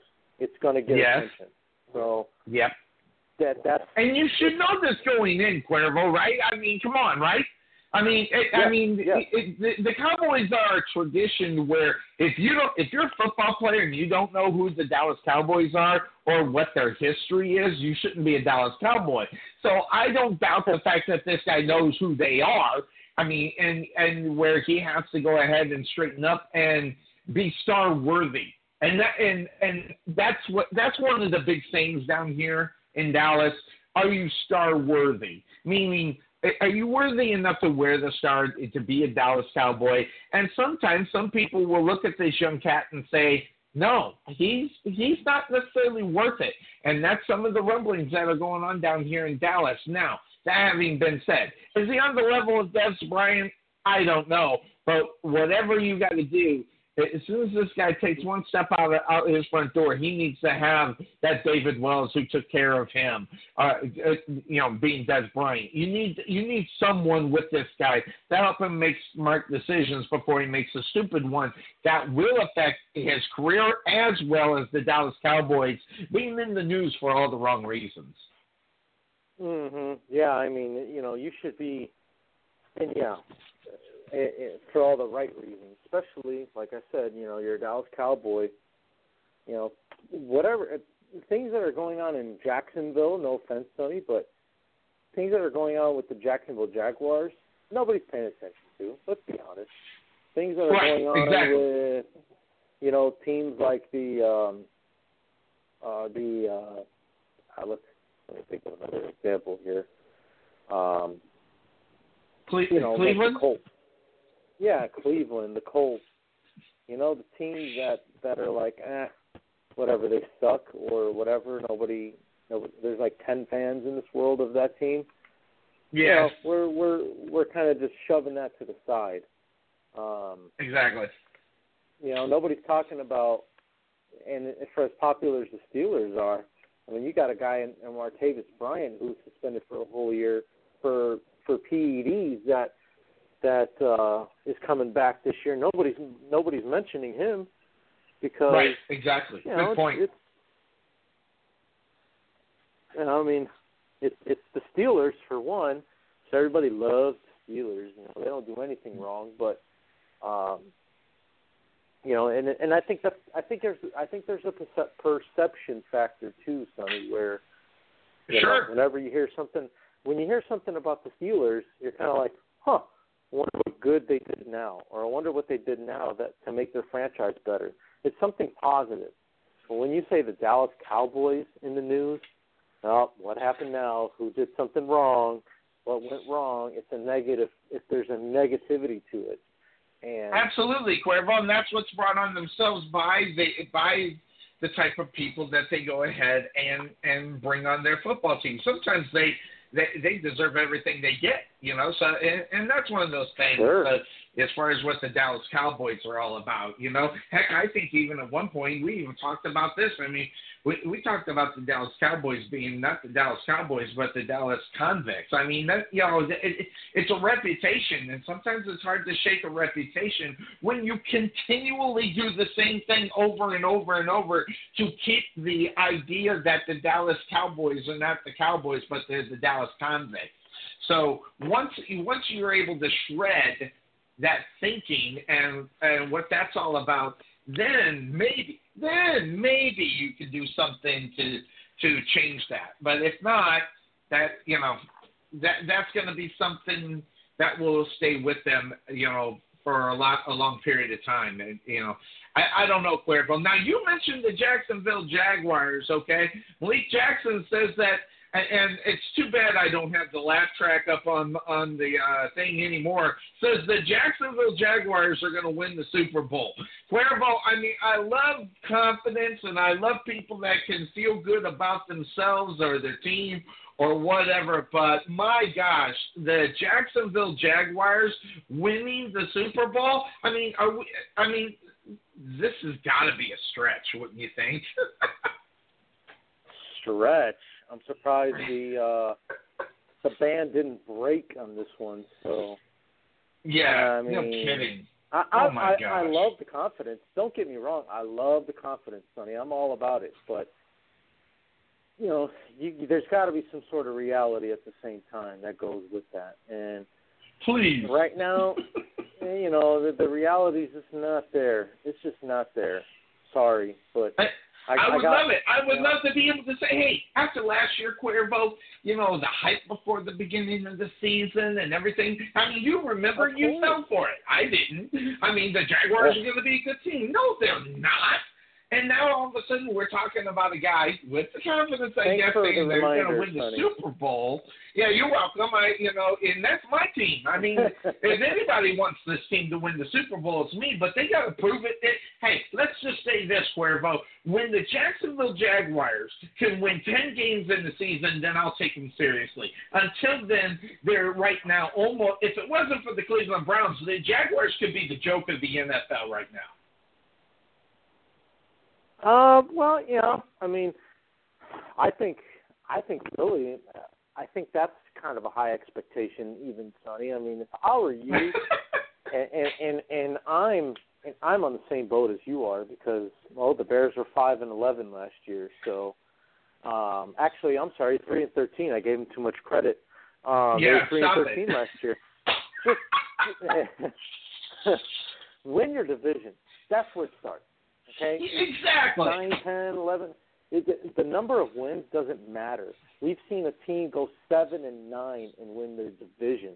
So, win the Super Bowl, Cuervo. What was it when the Giants did it? Weren't they? They were 8-8 when they won the Super Bowl. When they had to go on the run to get into the. Or were they 9-7? It was one of the two. Yeah. It was one of the two. I think they were 9-7 when they won that season and won that Super Bowl. But how about make a wild card? I mean, when's the last time? I mean, I could look it up, I guess. But I mean, the Jaguars in playoffs, man, it's an oxymoron, man. Make the playoffs first. I mean, set reasonable goals. Make the playoffs. Make it by the skin of your teeth as a wild card, meaning that you had to win your game and then two other teams had to lose in order for you to get in. I mean, win that scenario first before I'm going, oh, yeah, watch out for those Jacksonville Jaguars.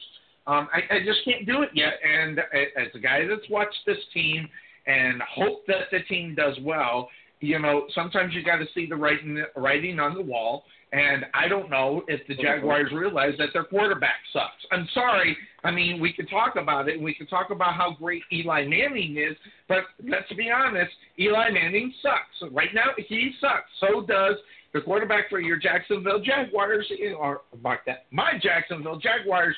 We're not going to get anywhere. You got to get out of the realm. You got to go from suck to be respectful, and then get into the playoffs. They are still 2 years away before they hit the playoffs, Cuervo. Yeah, I mean, I think their success lies in, number one, Blake Bortles, obviously. Absolutely. Blake Bortles, he has to have a decent year. Yes. I mean, and it can't be, 6 touchdowns one game and then 6 interceptions the next game. It's got to be, consistent across the board. Even if it's only 2 touchdowns a game. 2 touchdowns a game puts you at 32 if you play the whole year. That's not a bad season to throw 32 touchdowns. I mean, think about it. 10 years ago, that's top 5 in the league. Now it's average. You could be considered a Hall of Fame year. I mean, look at Troy Aikman. He didn't even throw 300 in his career, and he's a Hall of Famer. So, yep. It just comes down to don't turn the ball over. I know it sounds easy, and it's easy to say, but those guys get paid millions of dollars, and I get paid my regular paycheck to sit here and talk about it. So there's a big difference there. Absolutely. You know, but with Huge that said, I mean, yeah. With that said, I mean, that's what it comes down to. I mean, it's the honest truth. Don't turn the ball over. If you throw 32 touchdowns, great, and you throw one interception, 16. I mean, if you being a Jaguars fan, Sonny, if I told you right now that Blake Bortles is going to end the season with 32 touchdowns and 16 interceptions, would you take it?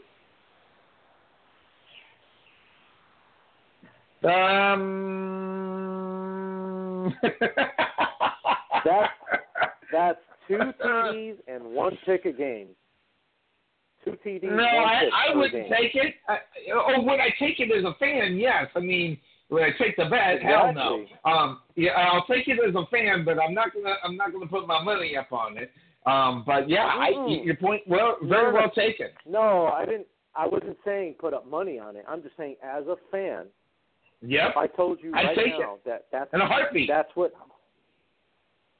And that's all you got to do is just, you know, limit your turnovers. That's 1 turnover a game. It's going to happen. Okay. Yeah.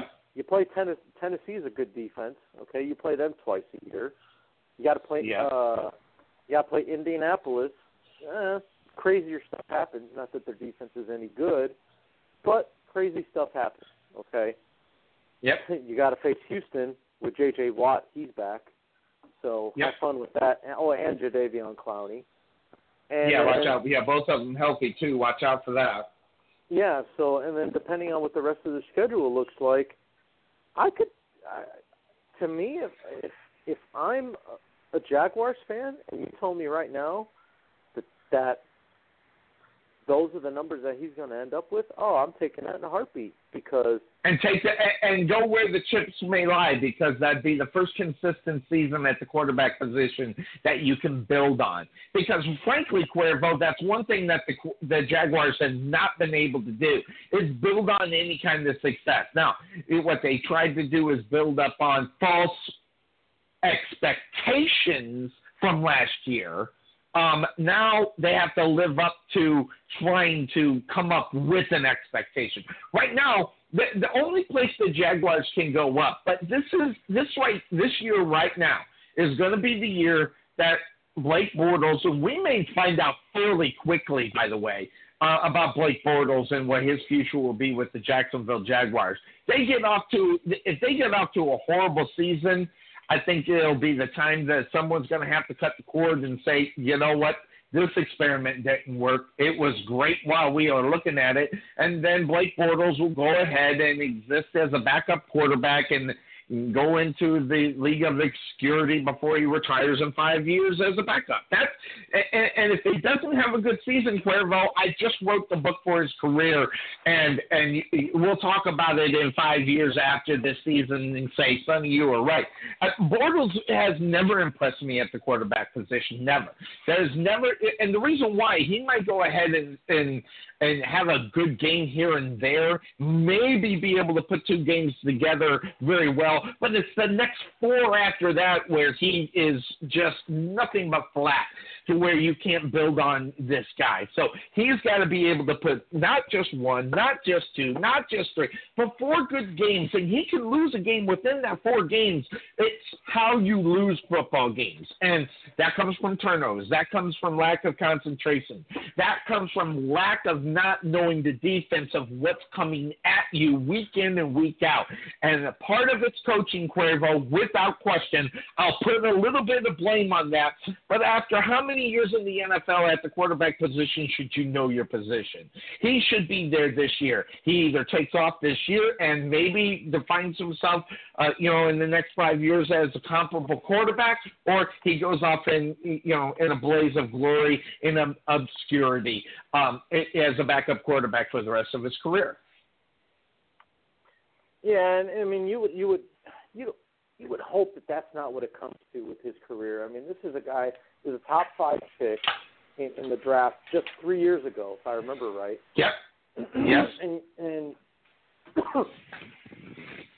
you, if you're Blake Bortles, you don't want to be another statistic. I mean, think about how many first-round quarterbacks turned into a Tom Brady-like deflated football. I mean, just their careers deflated. So it never worked out. The careers ran flat, and it just, I mean, there's only so many Jamarcus Russells you can go through in this league, before you finally find one. And yep. For the Jaguars, I mean,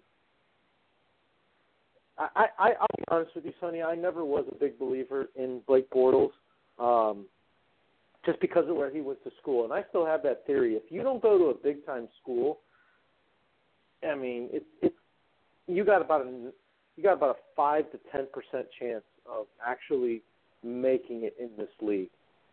Nowadays,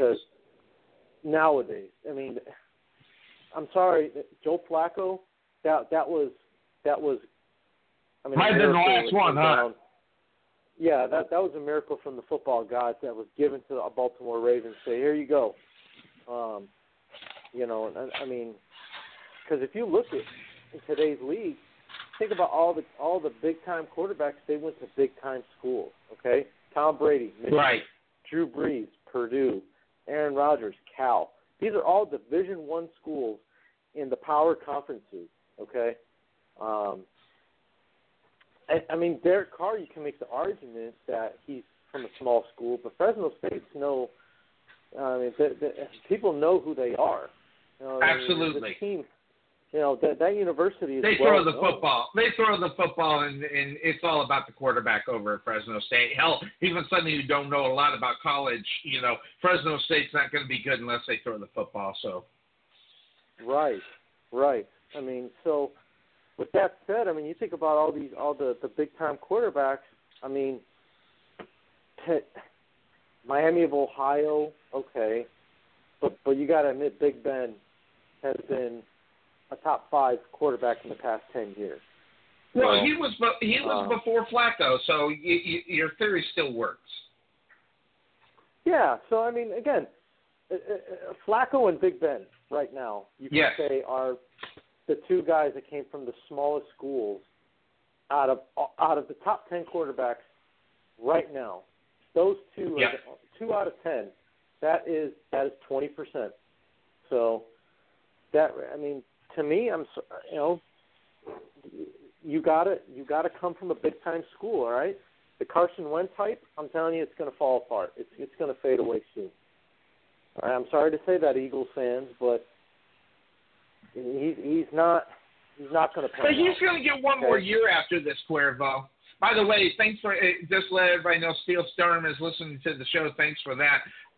But Carson Wentz, he's going to get another year after. I mean, this guy can fall flat on his face this year, Cuervo. He's going to be the starter next year in Philadelphia. I mean, he's going to have the job for a while until he shows that he can't handle it. So. Yeah. I don't think the Eagles are looking to draft another quarterback for at least another 2, maybe 3 years. You would think.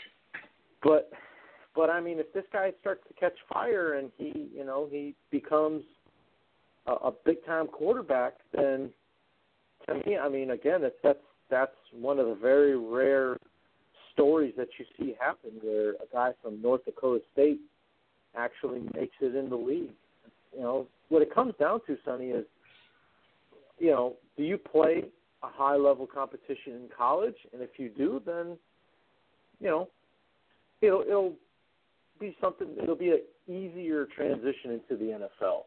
Okay, I'm not saying it's going to be easy.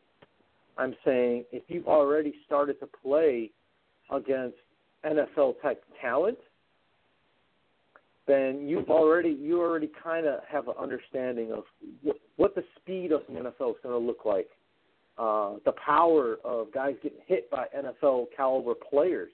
That's why I still believe once A.J. McCarron gets a chance, Sonny, he's going to blow up and he's going to become a star. I am right there with you. He's got to get the opportunity. He's got to get the opportunity. It's got to be the right opportunity. Yeah, and frankly, Cuervo, I mean, there's some teams that could use an A.J. McCarron. Hell, we've talked about that on this show. A.J. McCarron does bring that to you. Hey, and another one, since we're talking about Carson Wentz, another one that really comes to mind when I think about that, Cuervo, and that same scenario would have to be the Rams quarterback, and Jared Goff. I mean, and I want to ask you, Cuervo, I think the Rams made a huge mistake. A huge mistake at the beginning of last year by not giving the ball to Jared Goff to start the season out. I mean, I think, and it might kill a career right now because everybody's coming out. I was watching the NFL channel, and who's the running back from the Rams who used to be great? His name is just slipping my mind. But he's saying that the backup should be the one that should start this year. Sean Mannion should be the starter in Los Angeles. And you got a guy it's actually with us, Eric Dickerson, who's the one that was saying this. So, man, oh, man. I mean, what do you do now with a young quarterback? I mean, really can make or break the career. Now, was it right for Jared Goff to sit in the? I don't know, Cuervo. The answer to that question is that he didn't win over his coach. And if you don't win over your coach, whether he said something, did something, or the coach saying something that he could not feel that he can even put him in meaningless games, tells me a lot about this guy. And so, when you look at a guy like Jared Goff and what he is, where he is in the second year, I'm going to tell you right now, Jared Goff might be a guy that goes away in obscurity before he even gets a chance.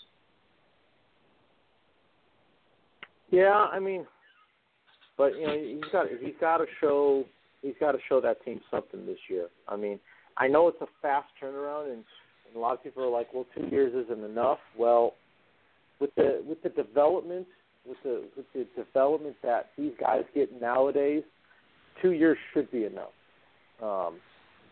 The technology. They're starting bad quarterbacks that when they get your quote unquote franchise quarterback, Cuervo, they're starting those guys regardless how bad they are, just to see if they can put up and be able to do everything they need to do in order to be good enough to play this game, Cuervo. And that's one of the things I wonder about regarding Jared Goff. Was that time taken away from him in order to do that? And more than the fact that I don't understand why he didn't necessarily start. He was right there in his home, near his hometown and everything else. I mean, that guy, before the guy even stepped out on the field, Cuervo, the guy could sell tickets. And most of the season, most of the people who purchased tickets for the Rams over there in L.A. purchased them because they thought they were going to see Jared Goff. Well, and I mean, eventually they did, but it brings up the argument though, Sonny. When you draft a quarterback that early, do you play them right away?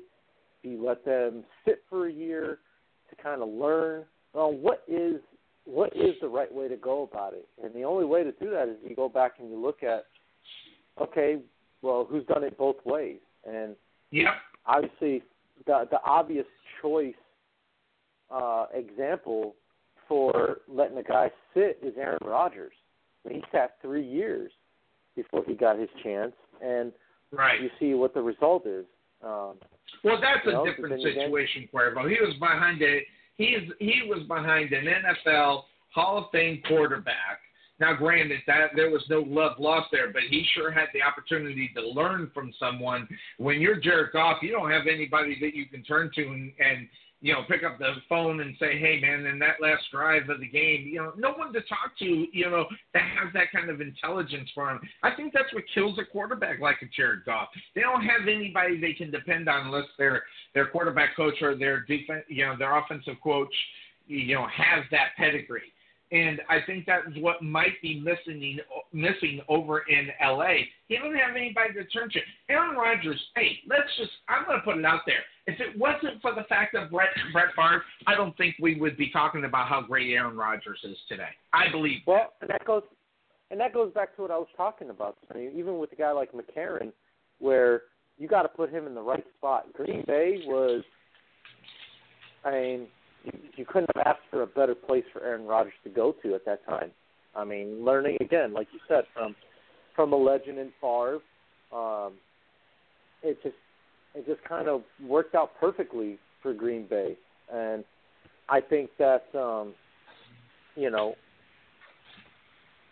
a while, Indianapolis was looking like, hey, they made the right choice. They let Peyton Manning go. They brought Andrew Luck in. They drafted him. Kind of blew up on the scene right away. Right. After those first 2 seasons, I mean, what has he done since then? Not a whole lot. So, and you can blame injuries all you want, but the numbers don't lie, Sonny. That guy has been a turnover machine in the past 3-4 seasons that he's been in the league, or 2 or 3 seasons. So, the question now, and I think it's a fair argument, should they have maybe kept Peyton for one more season, to allow him to learn, to allow Andrew Luck to learn under Peyton. And, right. But we could talk about the what ifs all we want. The point is, well, as much as I like the idea of what I was talking about, Cuervo, we're talking about Aaron Rodgers being behind the Brett Favre. A name that still comes to my mind that I cannot believe has not been able to do is Ryan Mallett. I mean, the guy sat behind the best quarterback to play this game for 3 years and got absolutely nothing. But, going to Houston, nothing. Going to Baltimore, nothing. He's still in Baltimore. Will he do something? No, he's going to back up. So, we're talking about the situations. I don't know. Maybe it's the Patriot thing. I don't know. Maybe the Patriots seen the writing on the wall. What could we get for Ryan Mallett? Because, Tom's going to be around for a lot longer, and sure enough, that's what's ended up happening.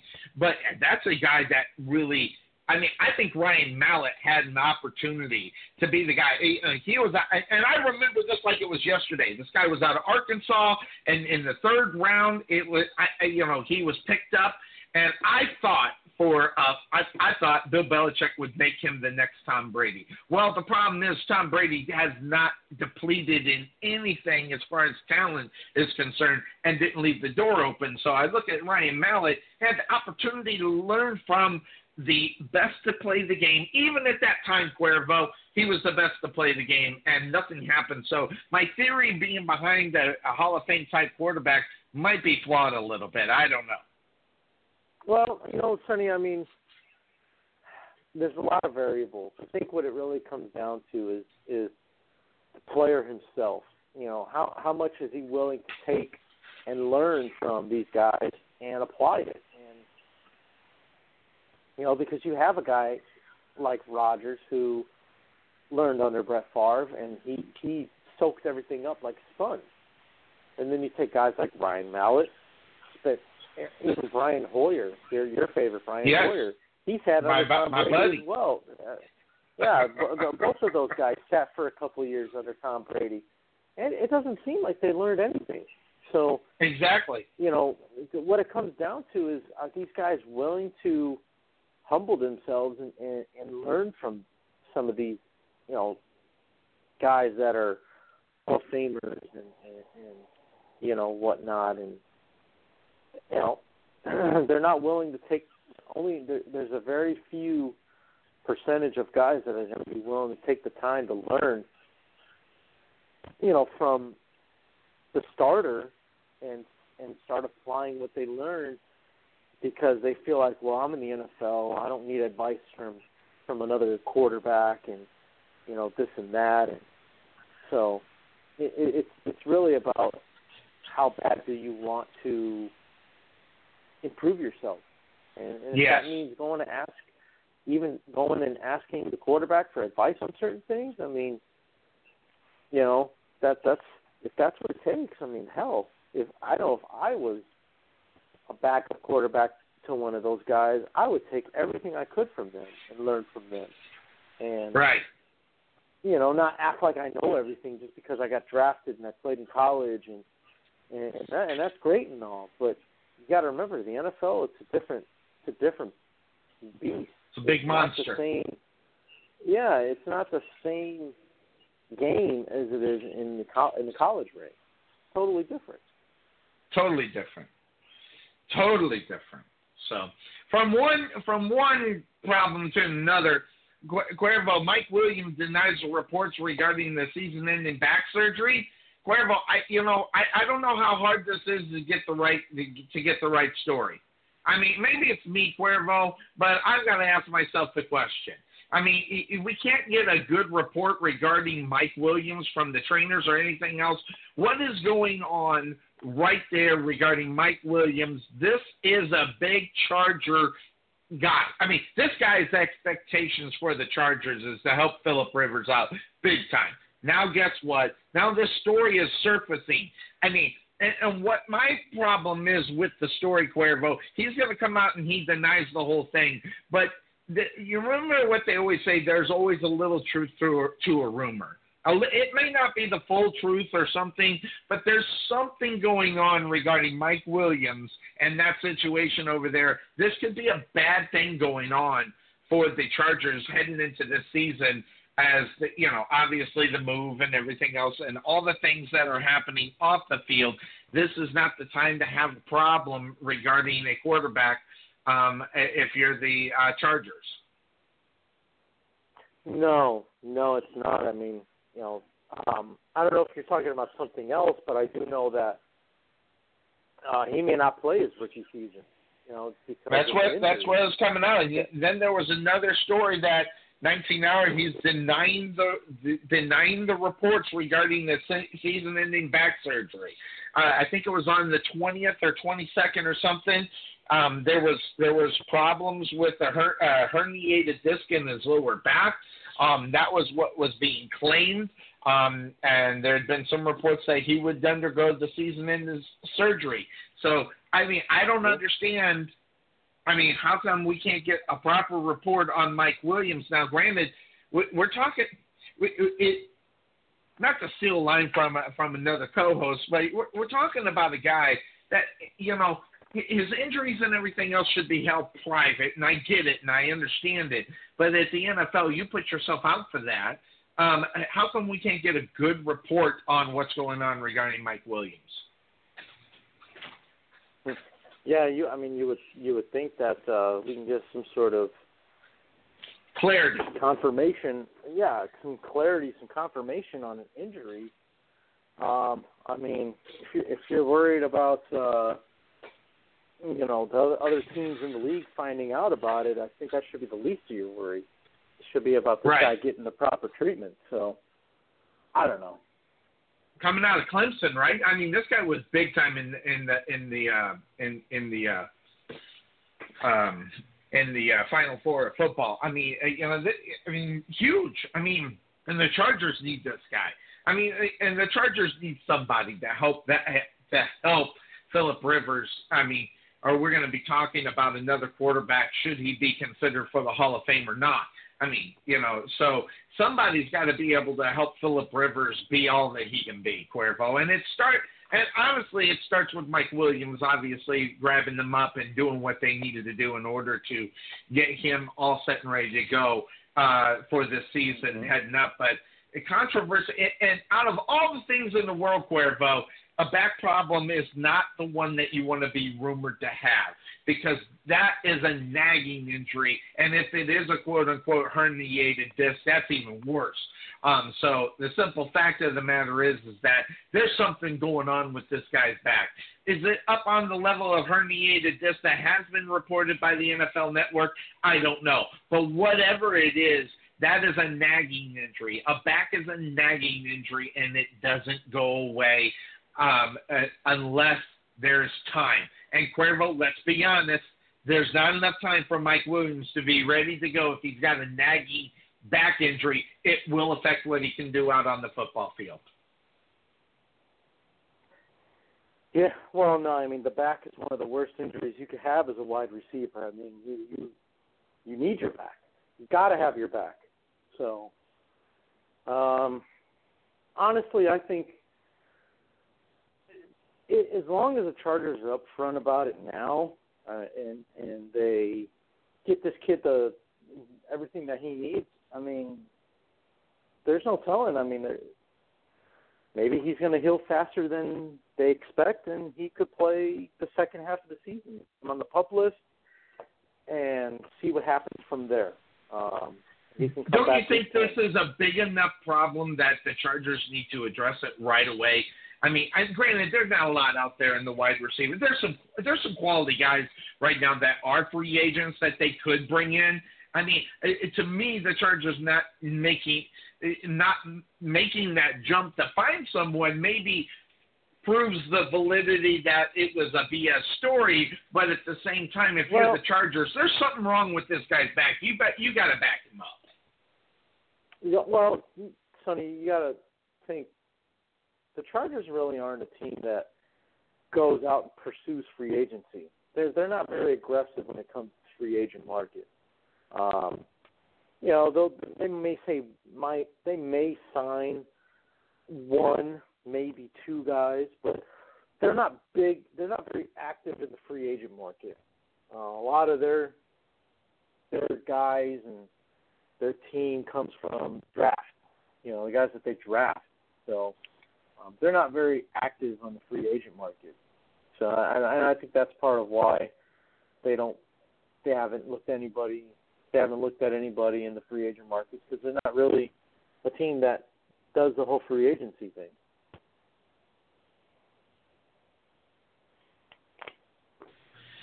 So I don't know. I look at it and it's one of those things. I mean, if you're the Chargers, sooner or later you got to see the writing on the wall. I mean, if something's up or something's got to change, you got to do something about it. Especially, we're not even talking about the season starting yet. We're not even in training camp, and you got your guy. And let's be honest, Cuervo, they drafted this guy to be the guy. There's no question about that. And now already we're hearing those stories. So that's something that really kind of keeps it tough for me to wonder, what you could do. So I don't know, as we move into this free agency, a lot of things are going to be talked about, a lot of things that are going to be going on as far as news and notes. This is one that I think really affects, and we're going to talk about this next week. How much will this affect the Chargers when we're talking about the AFC West? They in quite possibly the best division in football right now. What are they going to have to do? They're going to have to do something. So, I mean, if I see the writing on the wall, Cuervo, not that the Chargers have never listened to me, but when the writing's on the wall, the guy that you want to make a big impact that is getting stories like this, I'm picking up the phone, man. I'm calling some agents. I gotta figure out what I'm going to do about the Mike Williams situation, regardless if it's true or not. You've got to be ready for it because it is the back. I mean, whatever the problem is, there's a back problem. The severity of it, I guess that's yet to be determined in reality because no one's talking about it. All they're doing is denying the reports that there needs to be surgery. Okay, great. Don't need surgery. What is the problem, and what does he need to do to rehab and be ready to go? I mean, we're talking about a rookie, a guy that they went after, and we already got this problem. That's not a good thing for a Charger football team that cannot seem to get over the hump. Yeah. I mean, there's, the Chargers have definitely struggled a lot. I mean, they haven't made any type of, to me, improvements. They haven't really improved as a team. What have they done to improve their team? Maybe I'm missing something, but other than draft Mike Williams, a big need that they had a wide receiver, they haven't really shown anything to say that, we're in it to try and win this division and get to the playoffs. To me, it's like, I just kind of feel like they're slowly rebuilding. When I say slowly, I mean slowly rebuilding. I haven't seen the Chargers be very active, to be honest. So I'm kind of curious as to their method of trying to get better as a division because right now, I mean, I hate to say it, I mean, that is a huge gap between the Chargers and everybody else. There's a huge gap. I mean, yeah. I can see the Broncos, the Chiefs, and the Raiders all win 10 games. I could see the Chargers maybe winning 6 or 7. That's a huge gap, Sonny. And you Yes. would think with them being in a division like that, they would be a lot more aggressive to go out and get guys, and they're just not doing it. I agree. And when you got a guy like Phillip Rivers, you got to give him the weapons. This is as good as Phillip Rivers is. He is not Peyton. He is not Drew. He is not Aaron. He is not those guys that can make their wide receivers that are minimal to be superstars. He needs that superstar. He needs that guy to be able to bring him over the hump. Unfortunately, he might have been able to do that years ago, but now he's later on in his career. Now he needs the help. He needs, instead of trying to. So, if this is the guy that they're going to go for, Cuervo, which is good, I think, you got to be able to help him. They tried to do it by drafting the guy. Now you got a situation. The Chargers got to do something because, look at Allen. This guy gets injured, as soon as he steps out on the football field. Forget his first name. His last name's Allen. What's the guy, the wide receiver, always getting hurt for this team? Is it Keenan Allen? Yeah, Keenan Allen. Yeah, Keenan. This guy cannot stop from getting hurt, and that guy could be big for him this year too. So with the combination of both of these guys, starting for him, that's going to be able to help him. But you need that Mike Williams. You need the guy that you drafted to be the guy to help. And if they don't get him, they got to do something about it. And like you said, Cuervo, they don't go out in free agency. They don't sign that big guy, but they got to do something. So hopefully they'll be able to figure that part out as they move on. But some quick news here. Sometimes I'm all for a story that beats up Dez Bryant. Cowboy fans, you know that. But Dez Bryant being late for a conditioning, this thing blew up, Cuervo. And I'm sorry, Dez Bryant being 3 hours late for a conditioning thing that he needed to do. And first of all, should be expected. He's Dez Bryant. And why this is any great big surprise, but actually he had a good excuse this time. Normally this guy can't find an excuse now, but there's no question. The guy's sick. Sinuses problems. Listen, I'm going to tell you right now, and I'm no Dez Bryant lover at all, but I can look at him. He's been doing things out in the community, which, believe me, that's the best thing for this cat. Getting out there, getting in the community.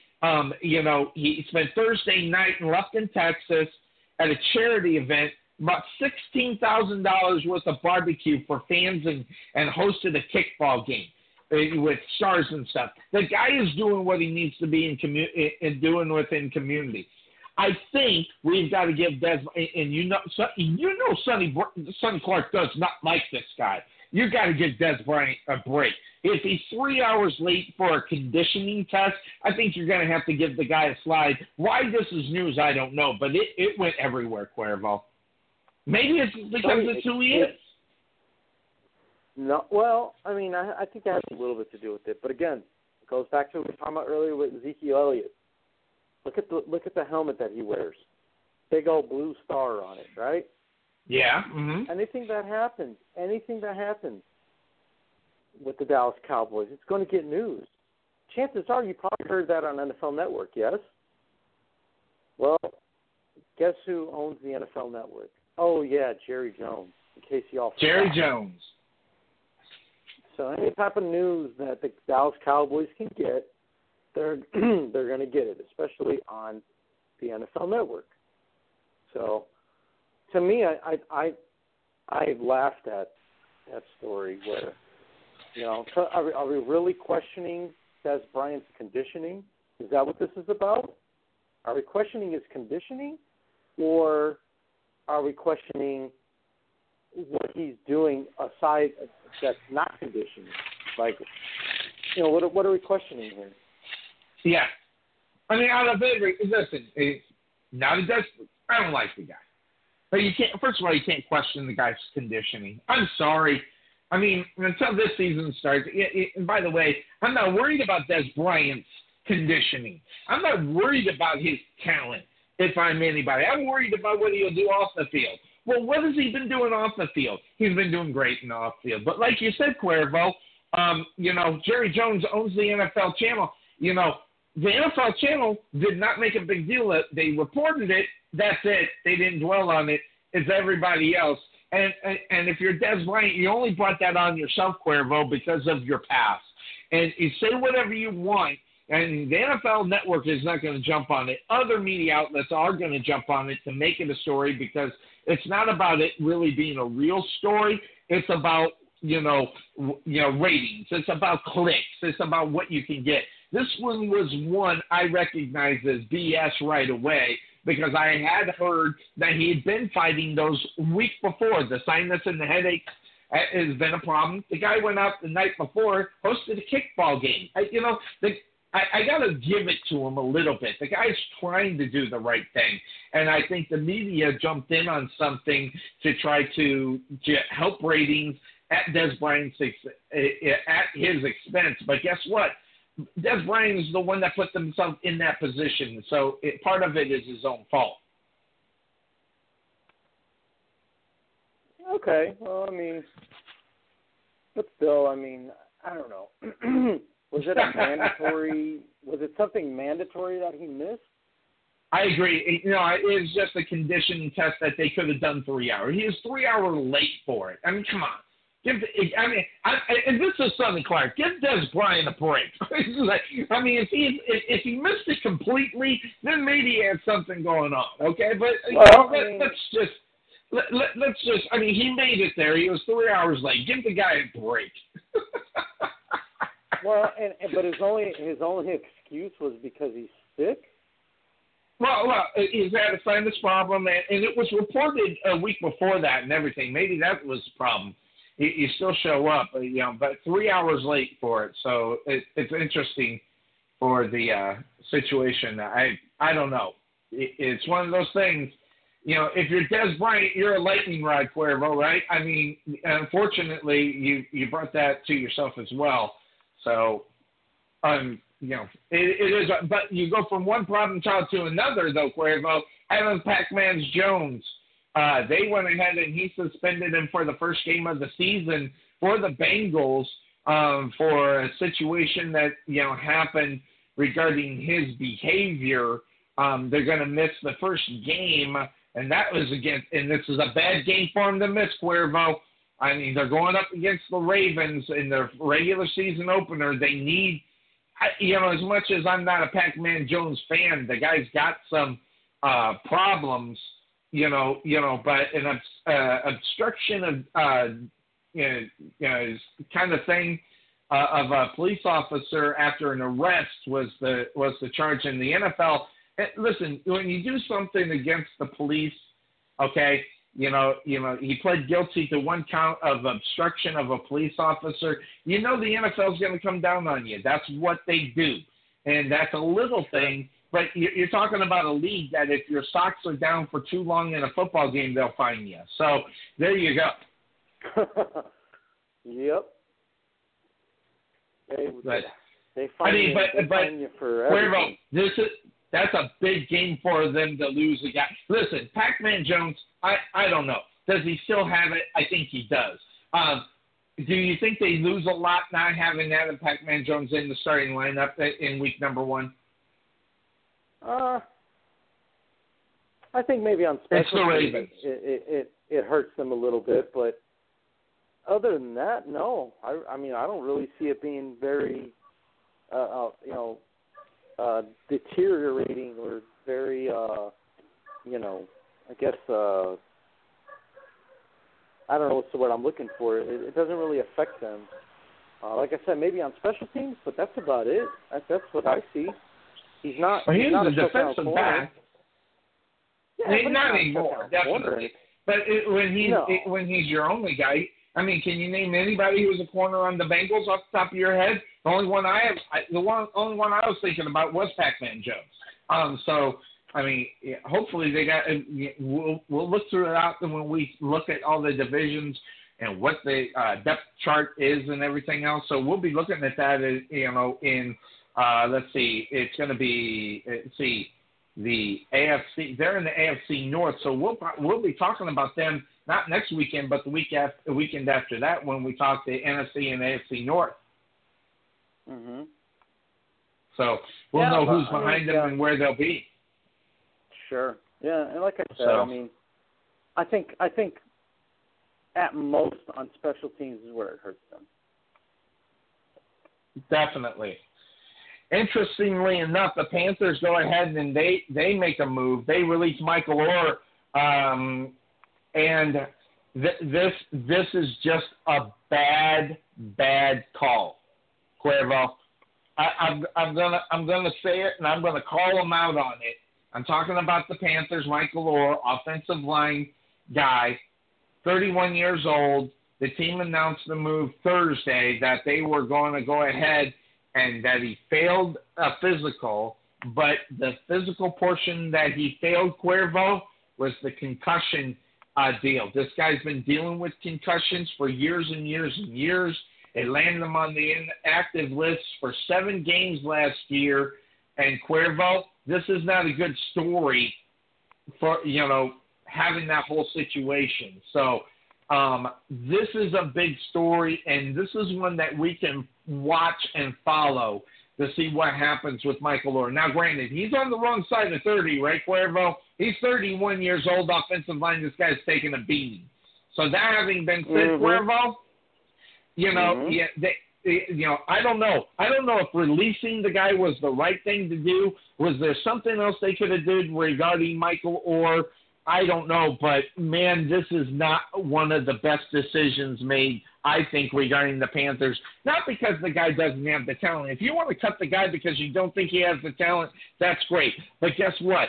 It's amongst the situation regarding head injuries, and that is I'm going to tell you, Cuervo, I don't think you as a football team can release this guy because of that situation. It's got to be something else. Now, granted, it does prevent him from playing football well. I will give it that. But out of all the things that you can do, get it announced that it's a concussion problem, that is going to be that's not good PR for the Panthers right now, Cuervo. They have enough problems. They got enough problems with PR when they're dealing with their quarterback. Now they just took a big hit regarding that and bringing up the focus of what's going on regarding head injuries in the NFL.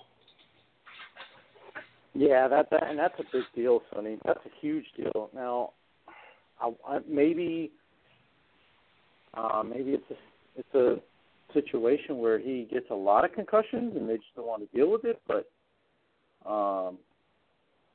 yeah, I mean that not passing a concussion test, that's big time. I mean, especially if I'm not mistaken, he still plays left tackle. Chances are he was going to be blocking Cam Newton's blind side. So kind of funny, kind of ironic that we're talking about that. But you want to have a guy that can stay healthy, that protects the blind side. So now it's kind of like where do the Panthers go from here to be able to protect Cam? That's going to be a challenge that Carolina's going to have to fix before the season starts because, man, if you don't have a good left tackle in this league, Sonny, it's just as bad as not having a good quarterback. I agree with you, Cuervo. Defensive tackle.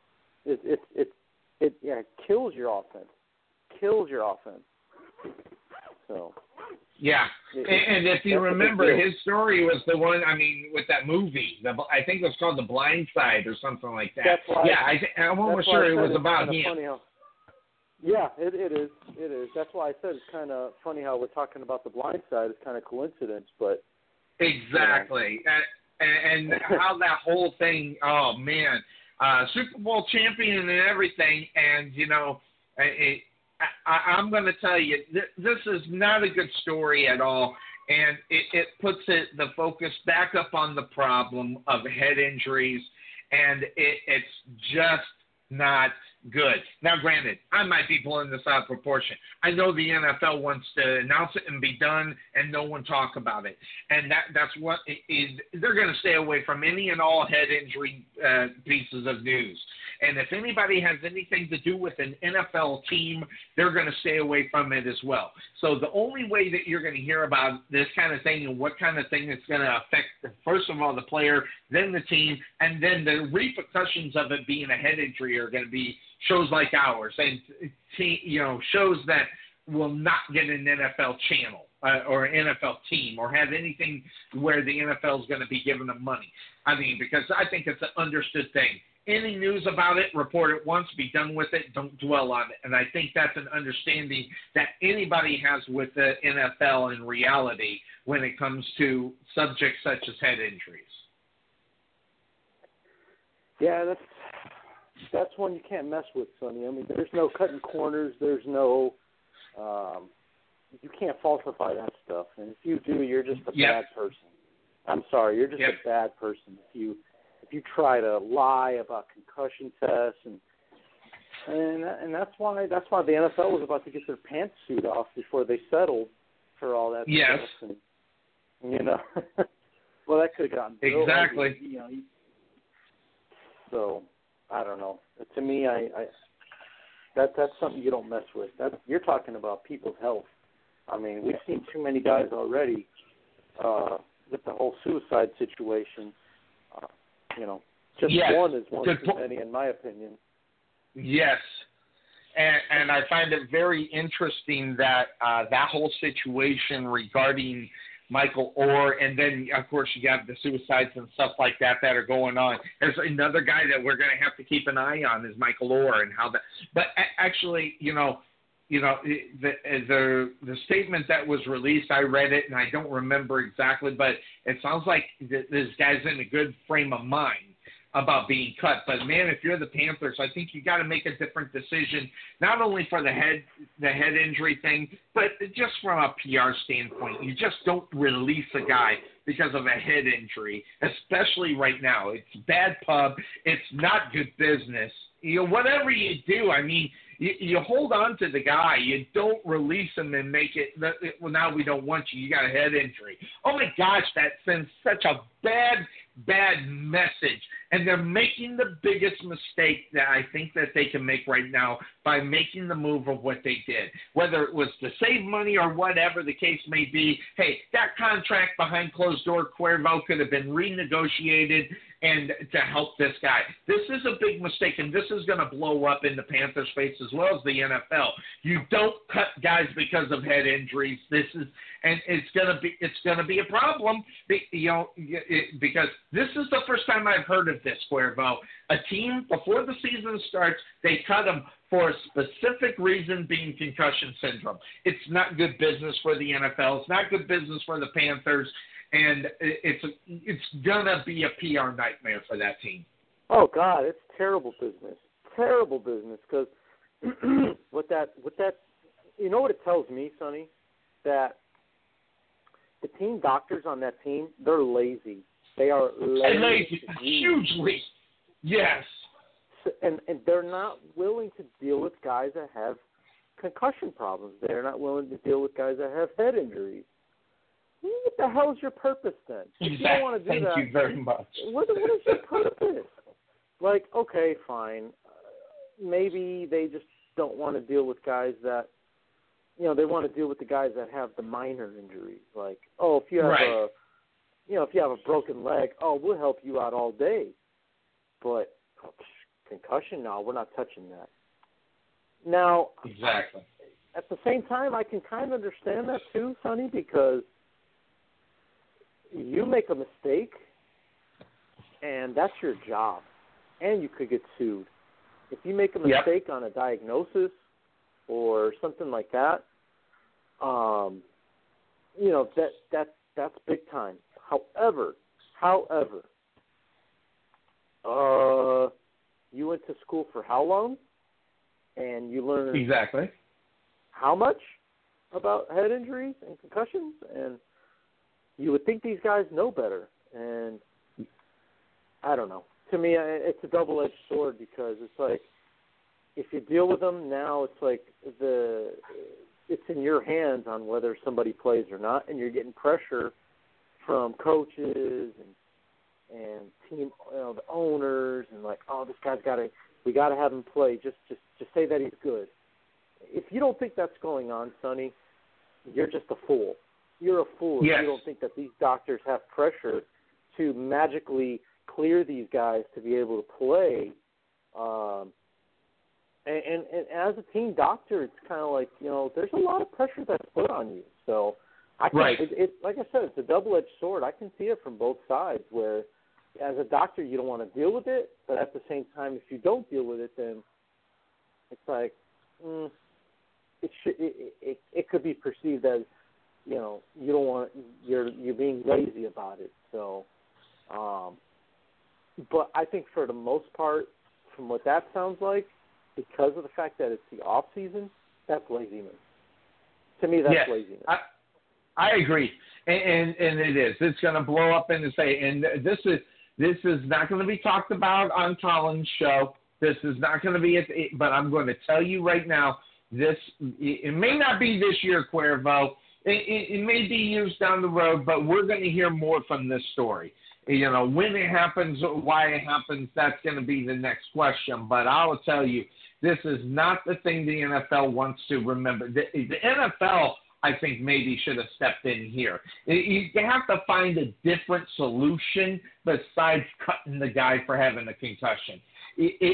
It's just so horrible in what's going on. And, when I first read it, I was like, oh, they cut him, Michael Orr, he's getting older. But after I investigated on why he was, I was shaking my head through the whole thing. We have got a serious situation regarding head injuries in the NFL. And you can say whatever you want or, all the problems have been solved. They're not. This is going to be a continual problem for as long as the NFL plays football. That head injuries are going to be a main focus in everything that's going on. But I love the way ESPN, NFL Channel, all these other guys that have a connection to the league itself and get money somehow from the NFL are staying away from the story and not really hitting up on it. It's a disgrace. It's bad business. And I hope for their sake they fall on their face as to where they can learn after. I mean, it's almost like they almost didn't learn their lesson about what you do in this situation.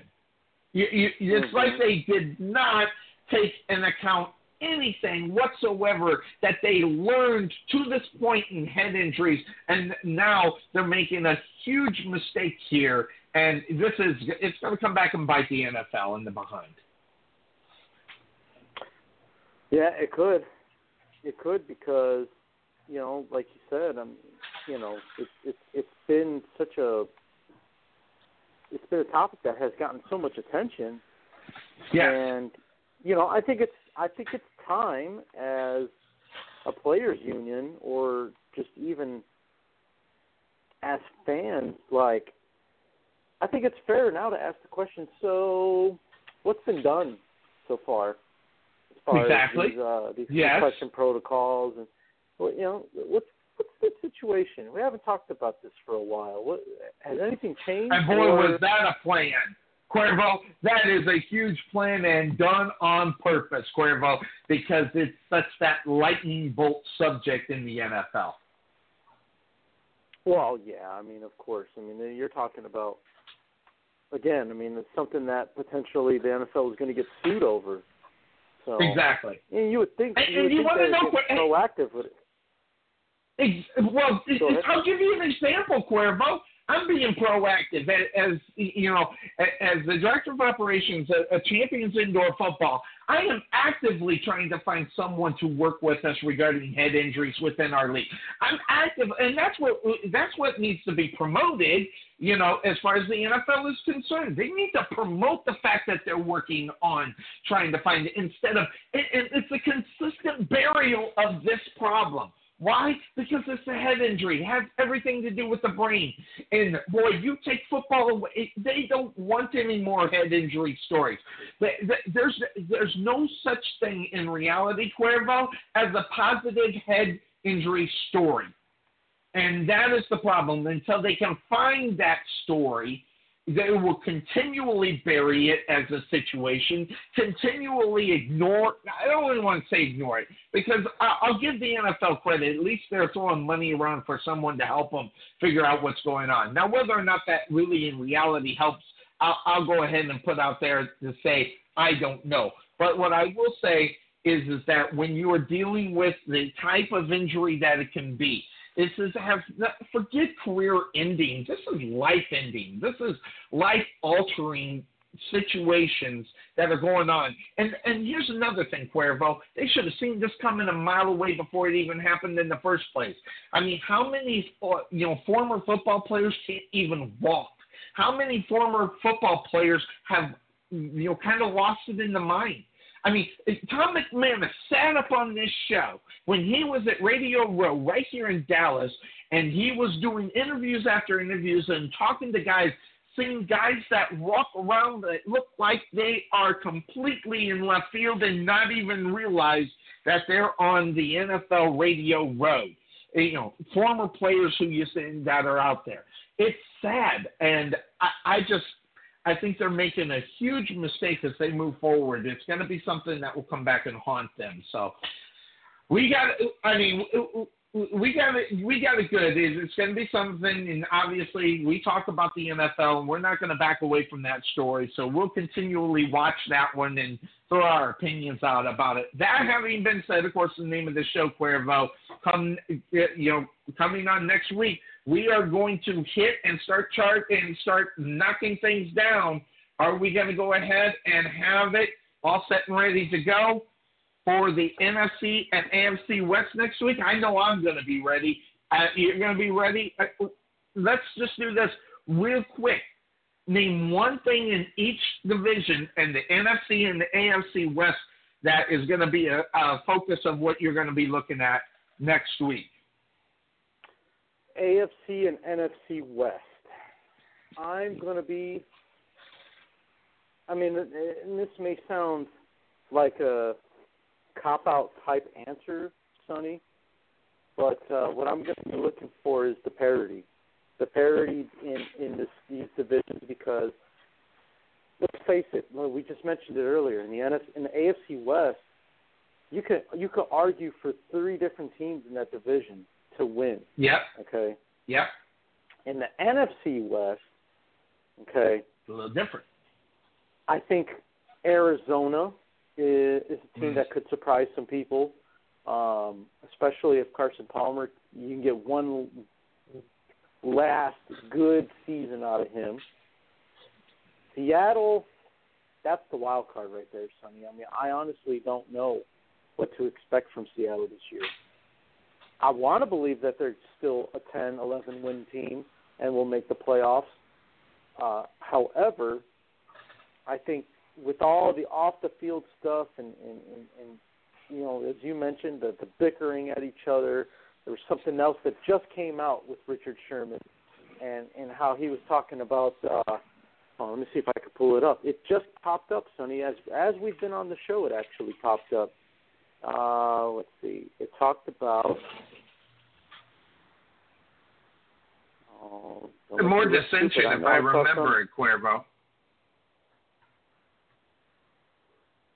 More things that are not. How do you say? Problems regarding coaches and players, if I'm not mistaken. Yeah, see, now it's going to bug me, Sonny, because I know I saw it. I know I did. So I've got to find it now, because it was something about Richard Sherman stating his opinion on something, and for the life of me, I can't find it now. Well, I think I saw what you were talking about. Hold on, there it is. It's regarding downplays. Richard Sherman is downplaying the talks of the Seahawks strife, and whether or not you believe what he's going to be putting out. I vaguely went over that because we busted down on him last time we were on this show. We were talking about where we thought, he really was in reality as far as the team was concerned. What's going on with Richard Sherman? Why is the downplay going to be what it is? And, whether it's the team, I'm like you, Cuervo. That's one of the big questions that they're going to have to ask themselves. They have to ask, will they be ready to rock and roll at the beginning of the season? Will all the off-the-field problems that they have been having and stating that have been going on here in this offseason, how is that going to affect that team? That's what I'm looking at as far as the NFC North. You're right, Cuervo. The Seattle Seahawks, that's a football team that they can be either really good or really bad, because I don't see him being in between, Cuervo. And on the other side, Carson Palmer, you're right. I think Carson Palmer, will they get one more year from him? I don't know. The money and everything, I'm not even looking at that. I'm still looking at the talent level and how long will they go. That's what I'm going to wonder. How long will the Cardinals go if Carson Palmer does not seem to have it right away? In other words, how quick will the Arizona Cardinals panic if they don't have what they need in Carson Palmer? That's what I'm looking on the NFC, the NFC West side. On the AFC North, or NFC West, I want to see if they can do it. I want to see what Andy Reid is going to do.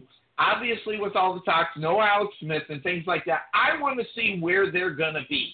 And that's going to be the big question. My eyes are going to be on Kansas City because they have got a lot of things they're going to have to take care of. And I'm going to call him the Wizard Master. This guy has figured out how to win football games, Cuervo, with having a mediocre quarterback and having a stellar team all, around, and Alex Smith, whether it be defensively or offensively.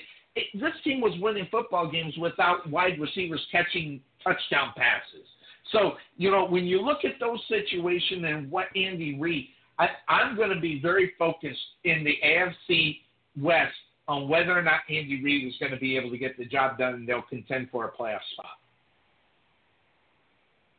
Yeah, no, that's a good point, Sonny, because look how close the Chiefs were to making the AFC Championship game. Yep. I tell you, if they had a quarterback with a decent arm, let's be honest, a quarterback with a decent arm, they would have beaten the Steelers. Without question. They should have won that game anyway, even with Alex Smith. What they win that game, 18-15 or something stupid like that? They had no business losing that game.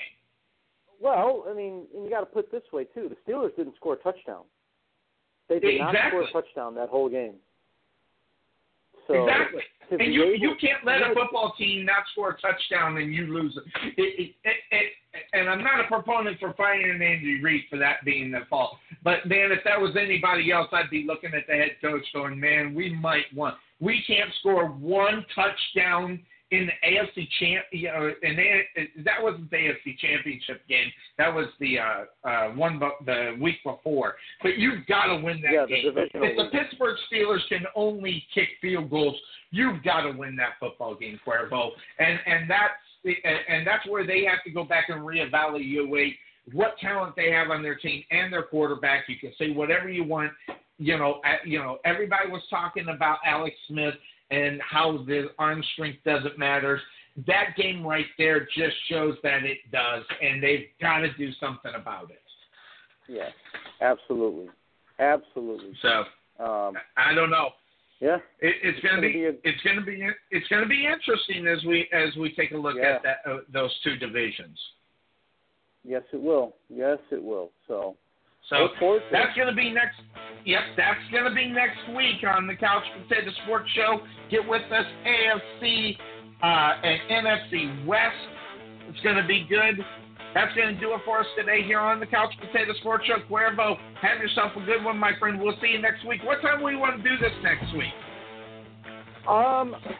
Whatever's best for you, Sonny. Don't forget, I'm on the East Coast now, so I'm actually 1 hour ahead of you. So whenever you want to kick it. How long are you over there for, Cuervo? For about another 3 weeks. So I'll be there. Got it. I'll be here till about mid-August. Very good. So we'll do that. So the time's going to help us. So let's do it. We'll do it next week here on the Couch Potato Sports Show for Cuervo. By the way, don't forget about Weigh-In Sports Talk tonight at 7 p.m. Eastern Standard. If you're going to jump in on that, Cuervo, I'm going to try to get in and listen to it as well. We're out of here, everybody. Have a good one. Bye-bye.